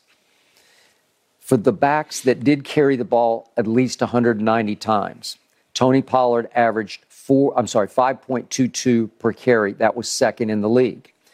Ninth in the league was Christian McCaffrey at 4.67 per carry. This is 190 plus. So you have to have some workhorse. Right. You have to have some stature to your credibility of carries. And again, second to ninth. And then let's do overall touches, because you say C-Mac is at least as good a receiver as a runner. Okay, overall touches. You have to do 230 or more to qualify for this list. Number one on the list is Tony Pollard at 5.9 yards per touch. Yeah. That's both running it and catching it. Right. 5.9. Second on that list is C-Mac at 5.7. So there's a slight edge to Tony Pollard. But if you were to do that with just in San Francisco, what would that be? He would be way above. Because I got to tell you, I got to know Carolina was trying to get this man used to losing. No, getting him beat up. They featured him in. I know when Baker Mayfield was playing, that's all he did is looking for C-Mac. Yeah, but he ain't had but look at Baker Mayfield. Nobody was worried about Baker. They got Purdy now. The problem is that Tony Pollard has been criminally underused this year, and I'm going to say it again and again and again, because I'm looking at just the regular season, the numbers. Zeke carried the ball 231 times to 193 for Tony Pollard. It's just wrong. Trust me, it's wrong. He's just better than Zeke. Yeah, he is, Skip, but you got to keep... Skip, nobody drives a Ferrari to work every day unless you live 2 blocks from work. Okay. Then total touches. Zeke touched the ball this year 248 to Tony Pollard's 232. And you say, well, you got to save him. You got to protect him. He's not that big. He's big enough. He goes 215. I think it was Troy the other night on the broadcast pointed out. He weighs 215, so he's not a little man. But if you look at him, he doesn't look as sturdily built as C-Mac. Look at his arms. Look how his frame is a little different than C-Mac. I believe he weighs 10 more pounds. Oh, he does. He does, yes. All right. So I watch 20 run between the tackles, and I say, that's pretty good. Yeah. Because he can make some holes for himself. He runs low to the ground, and he runs with power, underrated power. Yes. And the other reason I would take Tony Pollard is he's just a little faster than he is. I'm talking about there's an 8th or a 9th gear in this kid where I say, whoa, where did that come from? When he gets going, and he flies by people in the secondary. You saw C-Mac turn them jets on the Seattle. I got it. And his grandfather was like a world-class sprinter, right? Okay. Yeah. I got that. And you played with his father, and his father was a really good receiver. Mm-hmm. Maybe not a great one, but can we say a very good one? Yes. He made a Pro Bowl in '96. Okay. And what did he go? Was he 6'5", probably like 6'4", 6'5". Okay. So this kid got more of his mom, maybe, right? Okay. Yeah. All right. So I got all that. But 20 is not getting enough credit because 20's father didn't play pro football. Right. Tony's father, I saw a piece the other day. He runs a little barbecue place in Memphis. Right. Kind of like the one I grew up in. Right. So the point is, nobody really knows who he is because this kid can really talk. And when we had him on at the Super Bowl, he is really good. When he talks, I listen to him because he's a really good interviewer. Right. And this kid, I don't know if I've ever seen him interviewed. Have you? No. I don't know him. I'm not sure if he walked in I don't here. I don't stay on the channel long enough to see the interviews after the game. But I haven't even heard him talk after the game. So he is unsung. He is underappreciated. He's way underrated to me. He is a difference maker for my Dallas Cowboys. Even a couple plays the other night he made where I said, whew. Yeah. It's like, wait a second, we got him and you don't got him. That's how I feel about him. And you can say it about him, too. You remember what the C-Mac did to Tampa, right? Oh, just destroyed him. Yeah, okay. I got it. And I just watched my team destroy Tampa. No, your team. I'm talking about what C-Mac did. Okay. C-Mac did that. And Purdy. Purdy was like on his second start, he did that. Okay. Man, if he get some games up on his belt. Okay. So does that disqualify Dak's performance? No. Dak did that, but that was a bad team. Just like when Purdy did that, it was a bad team. Hey, I think 20 is going to be a difference maker on Sunday evening. I think 20 is a reason that we have a chance to go win the Super Bowl. I think he is that good, and I think he's exploded into unsung superstardom. It's completely unsung and underappreciated. Nobody talks about him, but he's a reason. My reasons are 88 and 4 and 20 and 11. Those are my 4. Yeah. Those are difference-making players who can take you places. Yeah. But I told you what's going to happen, Skip. When they made the trade, I said, you watch what he looks like now. He did. Okay. And he gets to play for Kyle Shanahan. and it's beautiful to watch because you don't talk about... But if Kyle had Tony, he would use him just like he used C-Mac. He would. And I think he would be even more explosive for Kyle. I don't know why. This team, look, I love Zeke. He's done great things for my franchise over a period of time. He's now a plow horse. He's now more of a fullback than a halfback. The man got a knee brace on. I know he's got a knee brace. I don't get it. I look at yards per touch, and it's like a joke because it's 5.9 for Tony, and it's 3.4 for Zeke. That's a huge difference. Skip him in now. The only great running back that I remember wearing a knee brace was Thurman. Thurman Thomas. Yep. And I think it was more because he tore his knee up in college. I think it was more as a security thing for him. Kind of like Brady wears on his knee. Brady probably doesn't need it, but he feels so comfortable having it on. But because Dak and Zeke are so close, that I believe Kellen Moore and Mike McCarthy say, let's feed him. Let's keep letting him eat because he's kind of a driving force off the field in the locker room for the team. The team feeds off him. So they're completely underutilizing a much better back. And maybe Sunday they'll go the other way. They're keeping him fresh. He's just fine. He's big. He's not a small man. Skip, use the Ferrari for what it was supposed to do, to run fast. And you let the pickup truck, which Zeke is a pickup truck now, let him do what it's supposed to do, haul stuff. I know, but every time I see the ball get handed to Zeke. I'm like, what are you doing? Skip, you see that. You're like a wasted down. Hey, it's kind of like the offensive line would take off too. Oh, Zeke get the ball, we can miss our blocking. They on Zeke in the backfield. I know. If I'm Zeke, I'm like, well, hold on. I just saw y'all open the hole. Tony Pollard goes 20. I come in the game and I go for a 2-yard loss. Yeah. And then down there, remember, it was 3rd and goal, and I'm like, no, don't. No, don't. And they hand it to Zeke. Boom. Stymied, right? Goes like -1. Yeah. They made Skip. You might be blocking for Zeke on those plays. That is true. I don't know. They be doing Zeke wrong. Okay. Sunday night, it's got to be over 1,000 yards for Tony Pollard this regular season. First time he's done that. It's going to be awesome to watch him and the other running backs this weekend. All right, guys. Do the latest rankings back up Patrick Mahomes being this year's MVP? No. I got to get your take on that when we come back.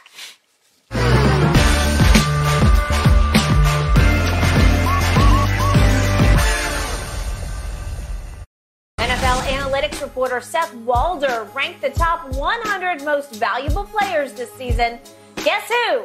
Patrick Mahomes takes the top spot, followed by Josh Allen, Jalen Hurts, then Joe Burrow to round out your top 4. Shannon, I think I know where you're going to go on this, but should Mahomes indeed be number 1? Well, look, you can debate all the other positions you want to, but the number 1 is undeniable. It's not even debatable. It's not for discussion. And Patrick Mahomes was the MVP before Jalen Hurts got hurt. Skip, his 77.6 QBR was 6.4 higher than Josh Allen. He averaged 29 more yards per game than Joe Burrow, all despite playing. There's a lot of receivers that made this list. Not one of them is Pat Mahomes receiver. Now, he did have Kelsey up there, but Jalen Hurts had 2. He had Devontae and A.J. And he had an offensive lineman on that thing, too. And he had 2. Jason Kelsey was up on that thing. Devontae Smith. We did have Creed Humphrey, but y'all had 2 receivers. How you get 2 receivers on the list, Skip? And we ain't got none. And one of our main receivers was hurt since week 9. Mecole Hardman. Lost Tyreek. Come on, Skip. I mean, look, look, like I said, we can debate all you want to about a lot of different things. I think you're probably happy the top 4 spots was all occupied by quarterbacks. Quarterbacks, you know, Justin Herbert was 7, Trevor Lawrence was 8. They got a bunch of quarterbacks on this thing, and I'm sure you're happy about that. But the one that I've been telling you, Skip, I don't know where you thick skull you won't allow you to see. My homeboy is where it's at. Now, I guess, I wonder who's going to be number 1 this year when the players vote. Who's going to be number 1? Good question. Yeah, no good question. Maybe that's a story to be told in the next 3-4 weeks. Really, right? Skip Bayless? Yes. Really? Yeah. Really? The man about to win his 2nd MVP. The man got the number 1 seed. By default, he's going to win. No default. If Jalen Hurts hadn't gotten hurt, we'd be having a different conversation. He deserved that. He'd won it. Skip, what am I supposed to do with 5,200 yards and 41 touchdowns? What am I supposed to do with Travis Kelce, the greatest receiving tight end, according to Shannon Sharp, ever? Did you know A.J. Brown finished in front of Travis Kelce? He did. Okay, remember, as this analyst wrote at the top of this list, this is one man's opinion. So we're basing on one man's opinion. Maybe he's a Chiefs fan. I don't know. There you go. So what fan are you? I don't know his background. I have no idea. So when I see you up here and you base this on Cowboys or Tom Brady, that's your opinion. That's one man. So whatever. For all I know, you might be a Cowboy fan. I can't even remember where Dak was, but he's where he should have been. Oh, he's 21st. 21st. Okay. You got no problem with that? I think he's edge of top 10. I think off Monday night he'd be 9. Yeah, you go Monday night. So what are we supposed to do about the body of work? All right, body of work. Let's talk about body of work, shall we? Okay. Joe Burrow is the best quarterback in the National Football League. I can't make a case for MVP because I can't do it with stats because his stats were actually off this year, as was his offensive line. It finished 30th in pass block win rate. They finished 32nd last year. It's completely decimated right now. He's lost a starter off the offensive line each of the last 3 weeks. So going forward to Buffalo, I don't know. Yeah. Can they protect him at all? Well, at least there's no Von Miller on the other side at Buffalo, and so that could be the undifference maker, right? Okay. But Joe Burrow, all he's done is beat Patrick Mahomes all 3 times head-to-head. And in those 3 games, he threw 8 touchdowns to 1 pick. Okay. In those 3 games, Mahomes was 6 touchdowns to 2 picks. So he slightly outplayed him because Patrick's really good. I got no problem with him being very high on this list. I just think Joe Burrow plays quarterback more cleanly and efficiently and effectively than I see Patrick Mahomes But play let me ask you a quarterback. question. So if that's the case, why doesn't he throw as many touchdowns and as fewer interceptions as Patrick Mahomes? You say he plays the game cleaner. He throws more interceptions than Patrick Mahomes, but not as many yards and not as many touchdowns. And his win-loss record is not as good as Patrick Mahomes. Okay. So why is that? But he lifted a team all the way to the Super Bowl, and within one play of winning the Super Bowl. My guy last lifted year. the team to the Super Bowl, and he won the Super Bowl. Okay, but your guy throws a lot of big picks at bad times. But even though the big picks are at wrong time, he still didn't throw as many as Joe Burrow. And he had more yards than Joe Burrow, and he had more touchdowns than Joe Burrow. Now, could I interest you in, hold on, Jamar Chase is on this list? T. Higgins is on this list? Damn! Mm-hmm. Any offensive linemen on this list from Cincinnati? No, they shouldn't be. No. They shouldn't be. Thank you. But I don't know how he did it. Last year, he was the most sacked quarterback in the league in the regular season and by far the most sacked in the postseason. And he did that. Skip, he's really, really good. Ooh. I'm not going to deny you that. But he's not Patrick Mahomes yet. Okay. All I know is I saw Patrick Mahomes win a Super Bowl? At Indy. I saw him at Indy this year. Help me out. Jog my memory here. Wasn't there a play at the end of the Indy game? Maybe we have it. I don't know. Yeah. Oh, we do have it. Oh, it's a miracle. Look at this. He throws a pick. That ended the game. They were in position. All you got to do is get past the red line, and you're going to win the game with the field goal. If in fact, but consider how Buckner's been kicking this year, we're sure about that. No, we're not sure about that. Maybe you need to trade for Money Maher. No, we good. Yeah. We good with that. Okay, so that happened. Okay, what about those 5 interceptions that he threw against opening day against Pittsburgh? Then there was Buffalo. Remember Buffalo at Kansas City this year? And at the end of the first half, he throws a god-awful, what are you doing, what are you thinking interception into the end zone. It's just cardinal sin. It might have been even worse than Brady's interception the other night. Because it's just like, Patrick, what are you thinking? I'm going globetrotter here. Watch me. I'll throw this between my legs, and maybe somebody will catch it. No, I'll just do that. Well, what was that? Okay? And then at the end of the game, he throws that one. Yeah, that was a great play. That ended the game. That was a great play. Okay, and it's a sidearm, careless, poor footwork. I see that too much from him because he gets away with near murder because his coach loves it because it polishes the coach's genius. But what about, just think about it, if Brady could do that, if Brady could scramble out of the pocket and throw the ball down the field. He doesn't need to. Yes, he does. No. You said his offensive line wasn't that good. So if he's going to be a sitting duck, he need to do something. Yeah, but if you give him just one more second of protection, then he throws it better than Patrick Mahomes because he's just a better pocket passer than Patrick is. But Skip, there's more ways to win a game than just throw them from the pocket. And you see the guys now, there are not that many guys. The guys that play the position like Brady and Manning, they're becoming a dying breed. They're becoming an eyesore. You need to be athletic, Skip, because the defenders are becoming more athletic, and they'll chase you down. Okay.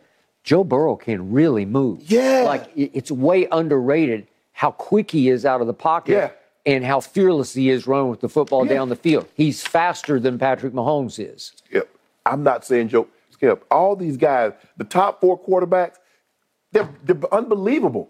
But Pat Mahomes, I guarantee you poll all 32 general managers. I guarantee you, you're going to get, they know who number 1 is. I think they might go Joe Burrow. I do. And by the way, Joe Burrow, I've said he's the closest thing to Brady, this side of Brady. And yet, he's not Tom Brady because what he does is what Brady no longer does. Joe Burrow will stand in and take shots in the pocket like crazy. He's young. He's young, maybe young and dumb. Yeah, he's young. And he did miss most of a year with a knee injury, right? Yeah, but as he gets older, he'll realize he'll get rid of football. Those licks will start to hurt when you start to get hit 30. Now, the last point I would like to make about this list is that number 3 is Jalen Hurts on this list. That did my heart good because I did first guess this. I told you the day he was drafted that this young man will change the face of the Eagles organization, and I'm happy to see him up at 3rd. Do I think he's better than Joe Burrow? I do not.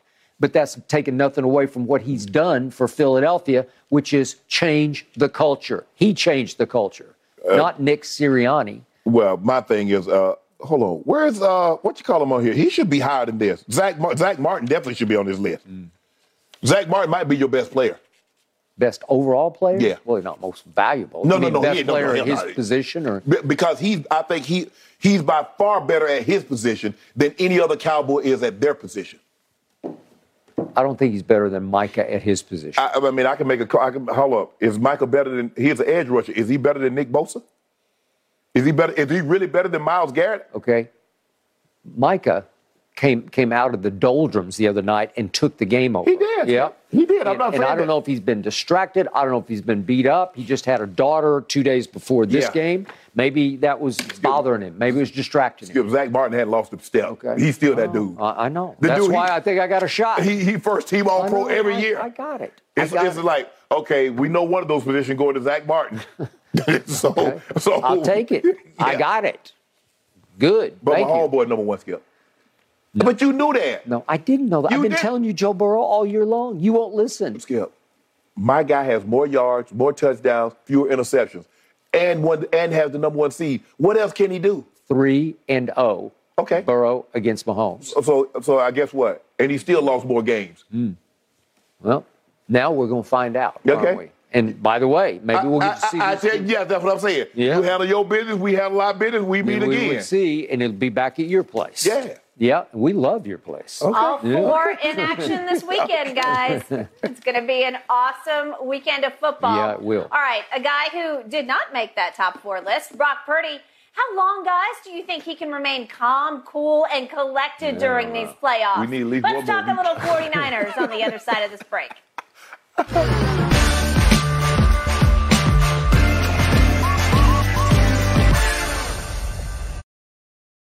Rookie quarterback Brock Purdy still has not lost a start for the 49ers. He's got the team in the divisional round this weekend. Niners GM John Lynch is praising Purdy, saying he's shown great poise and won't be fazed.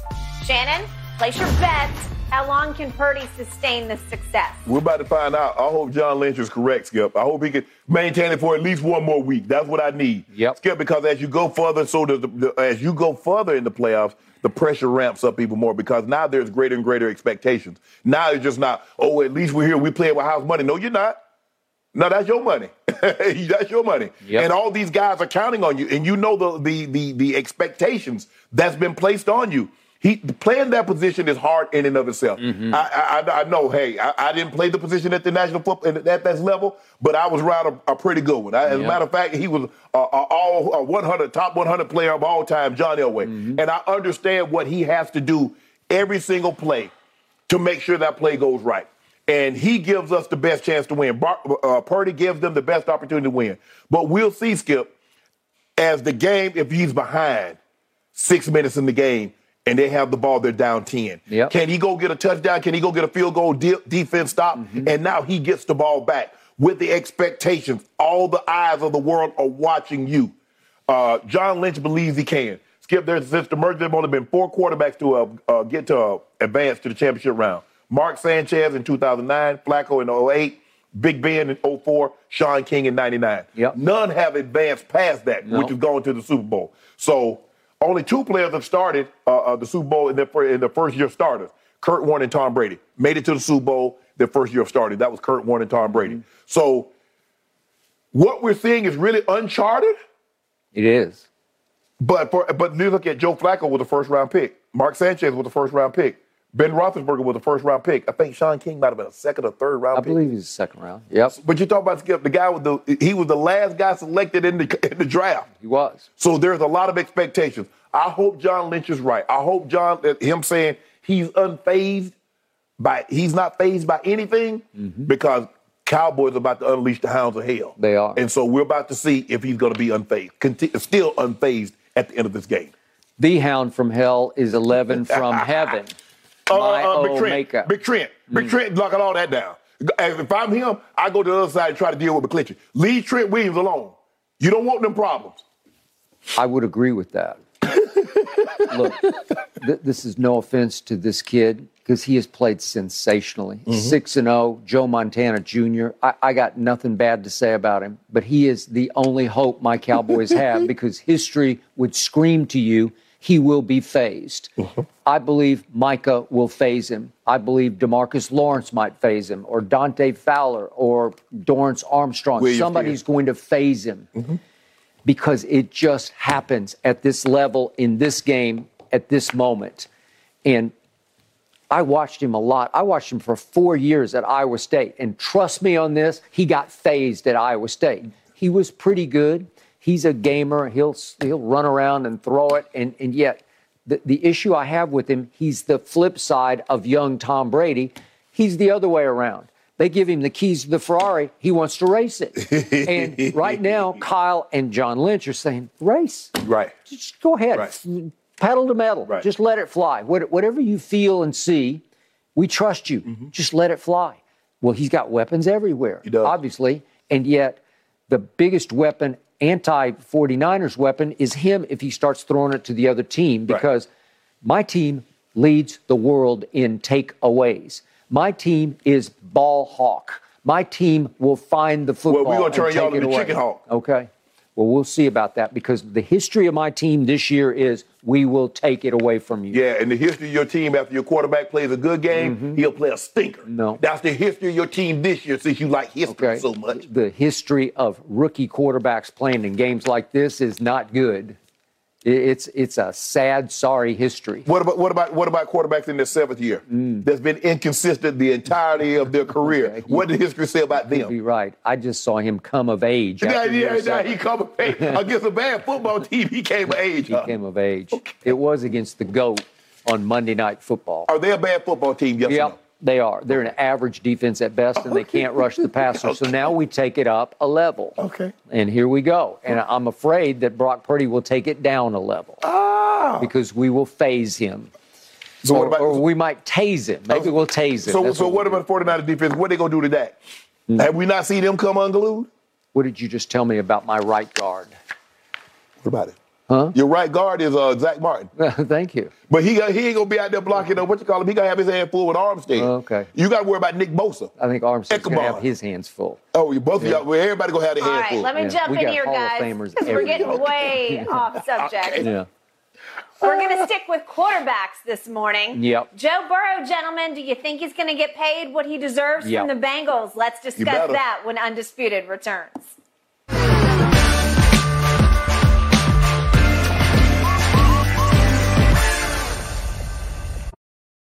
And I won't back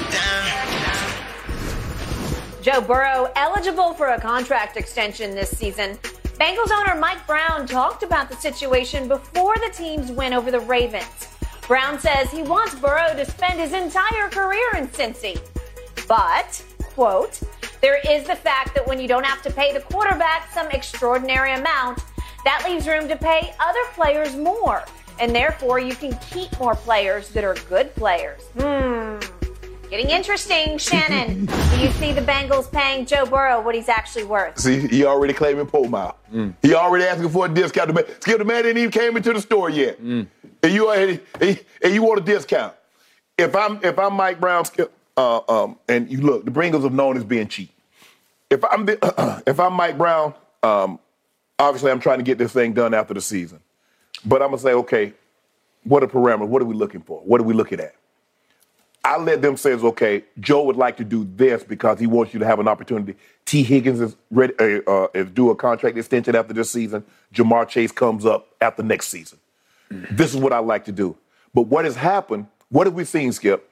The two best quarterbacks over the last 20, 25 years, Tom Brady and Patrick Mahomes, gave their team discounts. They did. Now, every other team goes to their quarterback saying, this is what I want you to do. Can you do me this solid? Tom Brady chose to do that. Patrick Mahomes chose to do that. Yep. You can't assume because I got a discount over here that somebody over there is going to give you a discount, Skip. Why would you put that out there? Because now Joe Burrow's like, hold on. First of all, why are you talking about that? Let's wait till after the season and we'll address this issue. Now I want all my money. I want $300 million guaranteed because you're going to get it. You're going to get it. Because you remember what you were before you got this kid, Skip? Do you, Cincinnati, do you remember? Let Joe Burrow and his representative say, Mr. Brown, this is what Joe would like to do. Joe knows he's worth this, but he's willing to take that just so you can keep T. Higgins and you can keep Jamar Chase. I believe Joe will do just what you said, but he also has earned top dollar. Yeah. And they better pay him because he has fallen out of heaven into their lap. Yes. I think he's the best quarterback in football, and I think he will, knock on wood for him, continue to be for the next 10 to 15 years. You finally have that guy. Got him. You did have Boomer Esiason. Yeah. He was very good, but He won an MVP. He did, and he was very good, but he's not this kid. Right. Not for the duration. Yeah. So You had Carson. you did, and it was pretty good. It was pretty good. In fact, he got his knee wrecked in that playoff game with Ocho Cinco. Yeah. But Skip, this kid here could be transcendent. Transcendent. So you just have to do it. What always boggles my mind about this concept is they are notoriously cheap. Yes. The Brown family. He inherited from his father. Okay, Paul, who was a great football man, but they cost cut and they do it on the cheap. Okay, but there is this thing called the salary cap, right. And you're supposed to spend the salary cap. Right. You know, you're supposed to max it out. But every year they're up under the salary cap. All right, but if there were no cap and they were notoriously cheap, then they'd have problems because they'd get stuck because they wouldn't spend nearly as much as everybody else is spending. What if it were baseball? Well, then they wouldn't be able to compete. That's what the league went for, Skip. They're trying to keep it competitive. Yeah. Because the Jerry Joneses and all these other teams, they would just spin to the yin-yang. They would. And you'd have the Tampa Bay, occasionally the Rays, they find players and they develop and they make it. But in football, no. The haves and the have-nots would really be have-nots.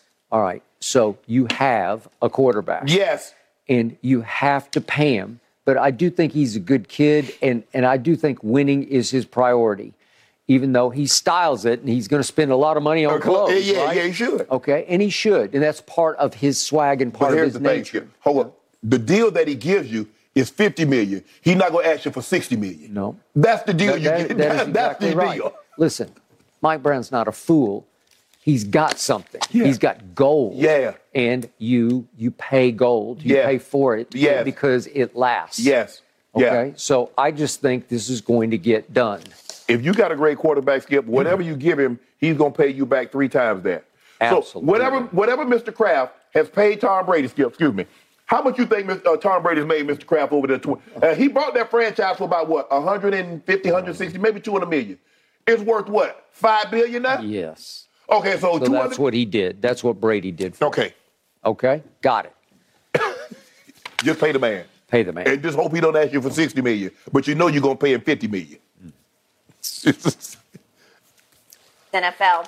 All right, guys, we're almost out of time. We got to talk about the Lakers. Are they going to be able to surge late and still make the playoffs? That's next here on Undisputed. Please.